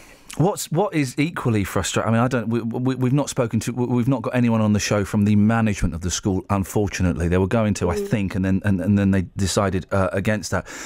Is that you're right? It's come up just before the summer holiday. If it had happened maybe 6 months ago, parents would have a bit of traction and a bit of time to possibly try and organise something or arrange something or speak to people. You've got 2 weeks a week until summer holiday. Absolutely. So on both counts, we've got no time. They didn't respect the parents enough to allow us, to give us that chance to fundraise and to push and to promote and get things moving. And they also haven't given us any time with our education authorities to find new placements, because they all work term time only. They're all finishing. We can't go and view schools now to see what's out there. To be honest, there isn't anything out there. It's such a small number of specialist schools like Penn in the country. You've got ICANN schools, you've got some up north, some in Bristol, but they're so few and far between around the country, and yet they're saying that Penn isn't needed. That is just not true. I tell you what I'd like to do, Amanda, if this is okay with you, and Catherine, this is something to put in the diary. Wouldn't it be nice if we could speak to Amanda and to Julie, it was earlier on, and there was another mum, Vashna, I think? Varsha, yeah. Varsha. If we could speak to them in September, when term time starts, fingers crossed they'll still be at Penn School and someone will have stepped in. Yeah. But if not, I know that a lot of... I would like to know that all of your kids have got to decent places anyway. Would that be all right, Amanda? Oh, that would be fantastic. Thank you, Iain. Let's keep our fingers crossed you're all at Penn, but if not, Thank you. I'd just like to know that they're all safe and they've ended up somewhere good. Yeah, thank you very much, Iain. That'd be wonderful. Enjoy the summer holiday as much as you can. We will try. We all will right. try. Best of luck to you and Take Jonathan. care. Thank you very much. Thank you. Let's put that in the diary, shall we? It's in. Catherine, we'll speak to them all and, fingers crossed someone will step in. But imagine that, finding out with less than 2 weeks to go before the summer holidays. Oh, by the way, in September the school won't be here. What? Sorry? And it's bad enough it's a regular school, a mainstream school, trying to find another place, but this is really specific. Do you know what really pees me off, I nearly saw then, is when these councils and governments and things like that, and let's be honest, it's all to do with money. They say, you can put those kids in a mainstream school, they'll be fine. Well, yeah, you can, and they might be fine, but they ain't going to flourish. Yeah. They're not going to get. They're not going to be taught how to. Like she says, they're taught how to go to the toilet themselves and how to make their breakfast. Well, Julie's child she was told that about her own child that he would never read or write. He's doing both because he's getting specialist education. And they've all got friends there, and it's they're hanging out like 13-year-old kids should hang out. Yeah. We'll follow that story through the summer if there's any developments. Wow, here we go, man. Psychedelic. Let's hope that those tabs kick in that I bought in 1993. It's a joke. Now, we don't do shout-outs about local concerts and exhibitions. Even though we're local and vocal, it's a bit boring. But Adrian Dealey, Justin, to some of you, saw my next guest's name come up, and he said that we had to get him on. This is New York artist Joel Brown, was on the streets of St Albans a couple of times and says he's... I can't speak in Justin's language. J-Dog said he was a geezer, which is recommendation enough. OK, well, Joel Brown is on the line now. Morning, Joel. Good morning to you. How are you doing, fella? You all right? I'm okay. Now, Joel, listen, you've produced iconic backdrops in the 60s for the likes of Pink Floyd and The Soft Machine. No, I didn't do anything for The Soft Machine. You didn't do anything for The Soft Machine? What are you doing on my show, you charlatan? You worked with Pink Floyd, did you? I'm guessing it was when Pink Floyd were good, when Syd Barrett was in them. Well, the Pink Floyd, in my opinion, were the Pink Floyd when Syd Barrett was with them. What kind of stuff did you do with them? Well, actually, I didn't project backdrops. I projected my work on them. Oh, man alive. Yes. What work was it? Well, I just did their light show. You weren't at the Alexandra Palace? No, it was the Roundhouse. You did the Roundhouse gig. You didn't. So this is those kind of swirling psychedelic oil projections that we associate with the 60s, is it? It wasn't oil. What was it? It's quite a long story, and you've only got a few minutes. Hey, Joel, you listen. The rest of the show can be yours if you want, fella. I'm fascinated by this. Hey, it's your show, man. You do it, and I'll talk. You talk. Go on. So what was it? Tell us what it was. Well, it was ink, actually. Right. And in the old days, when they first started experimenting with slides and slideshows, most of the stuff was very rudimentary. They were like bubble machines, and my stuff worked differently. Yeah. Yeah. It was heat activated, and it was just a lot of images, very abstract, psychedelic, if you want to use that word. I want to use that word. Use the word. It's a nice word. It's a great word, isn't it? And it's great imagery. Yeah, I got the best time of my life. They say if you can remember the 60s, you weren't there. Well, I remember them when I was. Yeah, well, just about hanging in there. So how did you? Okay, so you're an American. How did you get to come over here and work with Pink Floyd? I took a wrong turn in the Atlantic. Beautiful. Now, how did I do that? The truth is, I lost everything. My family, my wife and I lost everything in America. And I had a lot of friends who were in the art movement, so to speak. And my father-in-law said, "Don't worry about a thing. There are jobs and houses galore over here." So I'll get to the punchline on that. No, go on. You take your... listen, we've got 20 minutes, Joe. I'm happy to talk to you for the rest of the show. Okay, cool. Okay, that's good. So, when we arrived, not only did they not have the streets paved with gold... No. But I lived in a caravan for a long time. Fantastic. There weren't that many jobs. But I managed to... I came over twice, actually. Yeah. The first time was in 66, and the second time was in 70. And I did all kinds of jobs in the 70s. I worked in a wire mill, but my key job was in the 60s when I worked for an ink manufacturing company. Yeah. And because of certain things I learned in the States, I learned how to make India ink slides. And there was an awful lot of experimentation in those days on every level. The art level, a lot of experimentation with drugs on the drug level, on the consciousness level. Everybody was experimenting with everything. Yeah. I sort of call that time the evolution of consciousness. Because people woke up, they became aware there's more to life than everything that they thought there was. Oh, you old head. I love it. I love it. Do you really? No, I do. I love listening because I'm a big fan of 60s music and just the images. Have you ever seen the Monkees film, Head? I don't remember. Oh, man, go and watch that, because, you think, oh, a Monkees movie, that's going to be rubbish. It is a psychedelic masterpiece, man. The beginning is the end and the middle means nothing. It's all wonderful. You had to persuade the Pink Floyd to wear white T-shirts for this gig to work. Yeah, because the effect would be better. How easy was that? Because, they were a big 66, 67. They were, a big up-and-coming rock band. And for an American to come and go, guys, I like it, you're going to have to wear white T-shirts, I would imagine that didn't go down so well. I doubt it did. But I didn't make a demand. I made a request. Yeah. And they complied. They liked the idea. And it worked very well.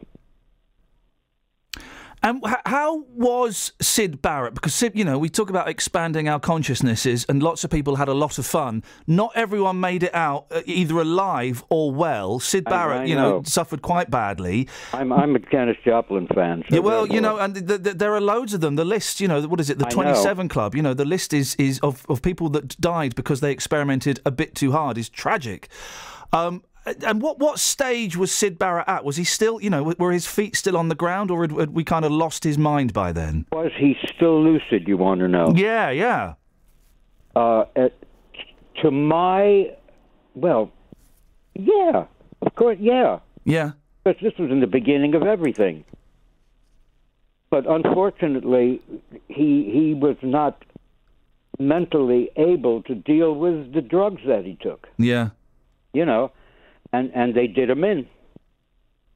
But he was a genius, nice guy. I can't say any more than that. It breaks my heart that, you mention Pink Floyd to people and they think of those, huge, I'll be honest, slightly dull albums that, The Wall and The Wish You Were Here's. Those first two Pink Floyd albums are just a joy. They're just kids playing around, and it's wonderful. Well, in a sense, we were both playing around because the music was very, very avant-garde and very experimental. Yeah. And my slides were the same. Joel, we just happened to meet in the middle beautifully. Am I right? You've got an art exhibition on at the Nude Tin Can Gallery. You're not going to be nude, are you? No, but the gallery might. Well, hey, listen, it was the 60s. If you're hot, take your clothes off. This is in St Albans. Have we just... It wasn't we've not just missed it, have we? What? Yes, you missed it. Oh, flipping. There's me doing all the business and the plug, and we've just missed it. Yes, well, that's all right. It was an excellent film. I'm sure it was. I'll write you a book about it. Oh man, do write a book. Listen, if people want to find out more, and I've got to go and do some business in a second. Do you have a website? Is there anywhere that people can come and find out? I'm a Luddite. I don't have a website. Man, I love your attitude, Joel. Listen, what we'll do is we will get you on at some point when you've got something coming up, and maybe we'll get you in the studio, or we'll have a longer chat because I could talk to you for ages. Hey, that's good. Good for me. Joel, nice to talk to you, mate. Take care. Thanks very much. Ian. Bye bye. There we go. What a nice man. What a nice man. Oh, and he worked with the Pink Floyd when they were the Pink Floyd. Travel news for beds, cards and bugs. BBC Three Counties Radio. It's looking better now on the M1 in both directions, but it's still very busy in Brookett Wood on the North Orbital Road at the M25 junction 21A roundabouts. Also in Watford, it's busy on the High Street westbound between Rudolph Road and Eastbury Road, and in Borehamwood on the A1. That's slow southbound from the Holiday Inn towards the Barnet Lane. On the A1 southbound approaching the Black Cat roundabout, it's looking very busy, and it's especially busy from the St Neots junction. Looking at the train departure boards, though, there are no major delays showing up at the moment. Samantha Bruff, BBC Three Counties Radio. Thank you, Sammy. Thank you, Joel. We'll get Joel back on again at some point. Actually, no, we won't. I'm going to go around his house for a cup of tea. Herbal, no doubt. Man alive, he worked with the Pink Floyd. Oh, man. Onwards and upwards. These are your news headlines. Bedfordshire Police say they've begun an investigation into suspected electoral fraud in Luton. British holidaymakers are being evacuated from Tunisia after the Foreign Office urged them to leave immediately amid fears of another terrorist attack. And as you've heard this morning, a boarding school for deaf and disabled children in Buckinghamshire has been forced into administration. Let's get the weather! Beds, Herts and Bucks weather. BBC Three Counties Radio.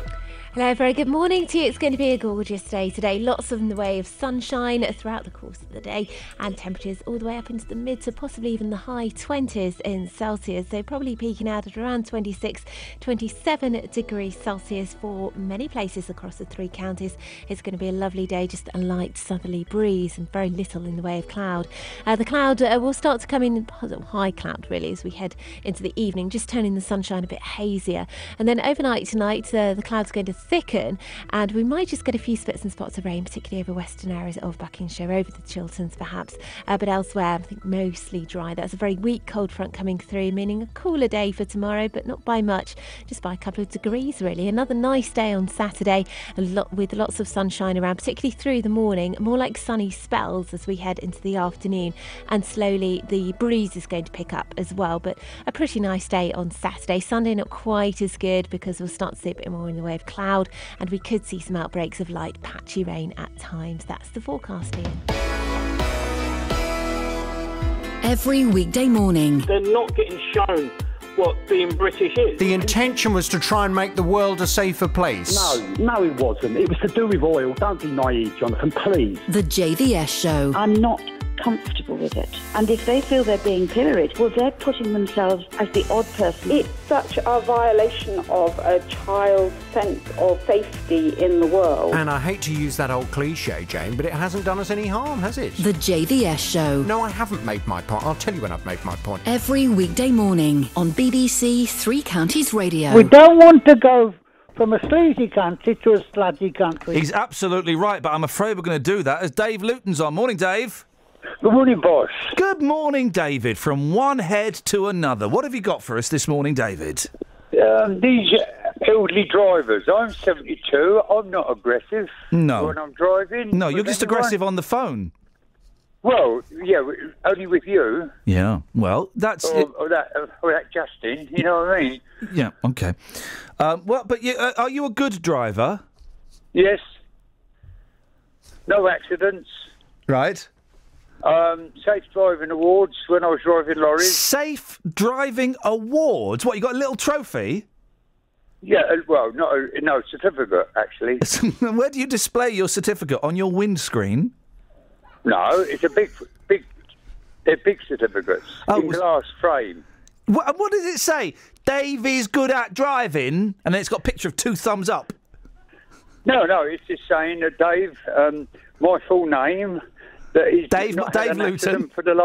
He's not had an accident for the last 12 months, and I've got what happened? What happened 13 months ago? Well, there's no 13 months ago, he crashed into a school bus, but since then, he's not had any accidents. No, I haven't had any accidents. Because I'm a careful driver, and I'm not aggressive. Yeah, and you've never fallen down a manhole when you were trying to have a wee? No. No? Okay. No. And so where do you display your certificate? Is it in your loo? No, they're all in a little box. You must be so proud of them. I am, mate. Yeah, that's why you put them in the box where no one can see them. Yeah. So you're off for a week, are you? Oh, here we go. Now, we've had the 2 veg, now we're getting to the meat. Yeah, or is it 3 weeks? I'm off for a week. Oh, yeah, well, I'll be ringing up every day. Yeah, okay. Sorry? I'll be ringing up every day then to Justin. Oh, I see. You don't like me. You like Justin. Well, you get aggressive to me. You keep on switching me off. No, I don't get aggressive. Yeah. No. Yes. No. Tough, mate. No, I don't. Disgusting. Right, go on in, carry on. I've finished. Oh, have you? I'll tell you what, let's pretend it's next week and you're phoning up and you're speaking to the Adrian Dealey show. Go on. I hope you have a nice time next week. I've gone. I've finished. I've packed in. It's you and Adrian now. This is what, guys. This is everyone who's celebrating that I'm off for a week. This is what you're going to get. 15 hours of this next week. Away you go, ladies. No. Dave, what have you got for us? Yeah, morning, boss. What have you got for us, Dave? Nothing much. Just ringing up to say I'm 72. I'm not aggressive when I drive. No, that was last week's phone in. This is now Monday. Ian's off. So what have you got for us, boss? Standing in the ENV, it's Justin Daly, a.k.a. J-Dog, with your morning wake-up. Justin Daly! There you go. Oh, yeah, that's great. Yeah, I'm looking forward to that next week, Justin. So you're going to phone me every single day? Yeah. Okay. So, what do you mean? What do you mean? No, I'm looking forward to it every single day on Monday. I just hope you stick to your word, you know? Yeah, you remember you pulled me out, you had me over those bags of compost. You did what? No, I didn't do that. I didn't pull you off, Dave. Yes, no, I you didn't. Did. No, I didn't pull you off. You were pulling me over them. Okay. Yeah. I'll be in touch with my lawyers about that. Yes. That's very, very dangerous what you just said. Yes. Yes. Are we done? Yes. Thank you, Dave. Yes.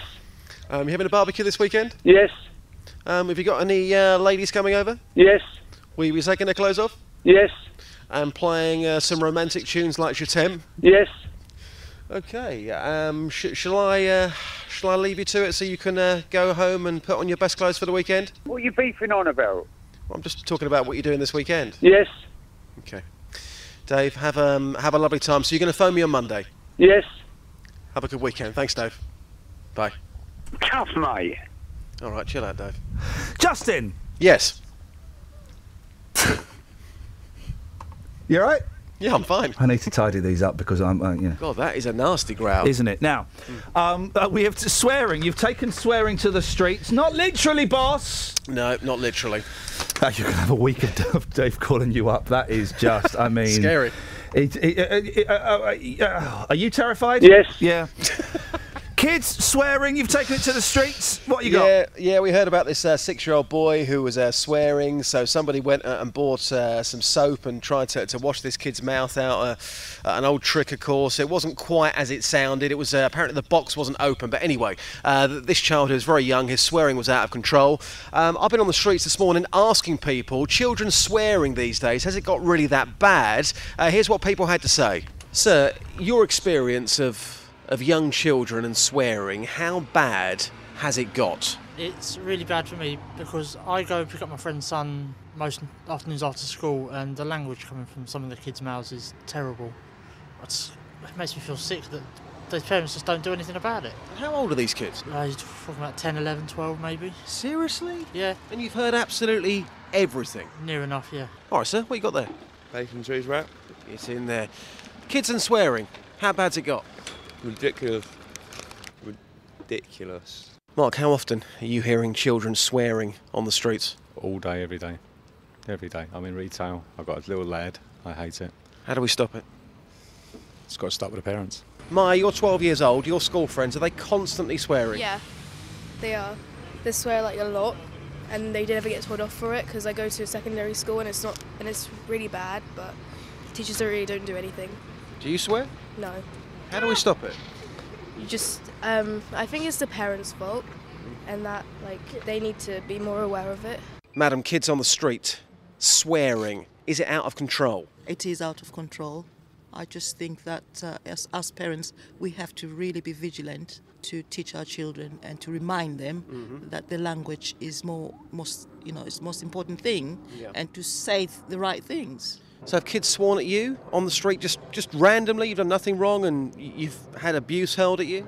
Yes, they do. Mostly it's when you say something, when you ask them to move or you ask them to do something, dropping litter, and you say, can you pick her up? You get abuse. So you now don't say anything to children who have dropped litter because of the abuse that you've got? The abuse, yes. How sad is that? It is very sad.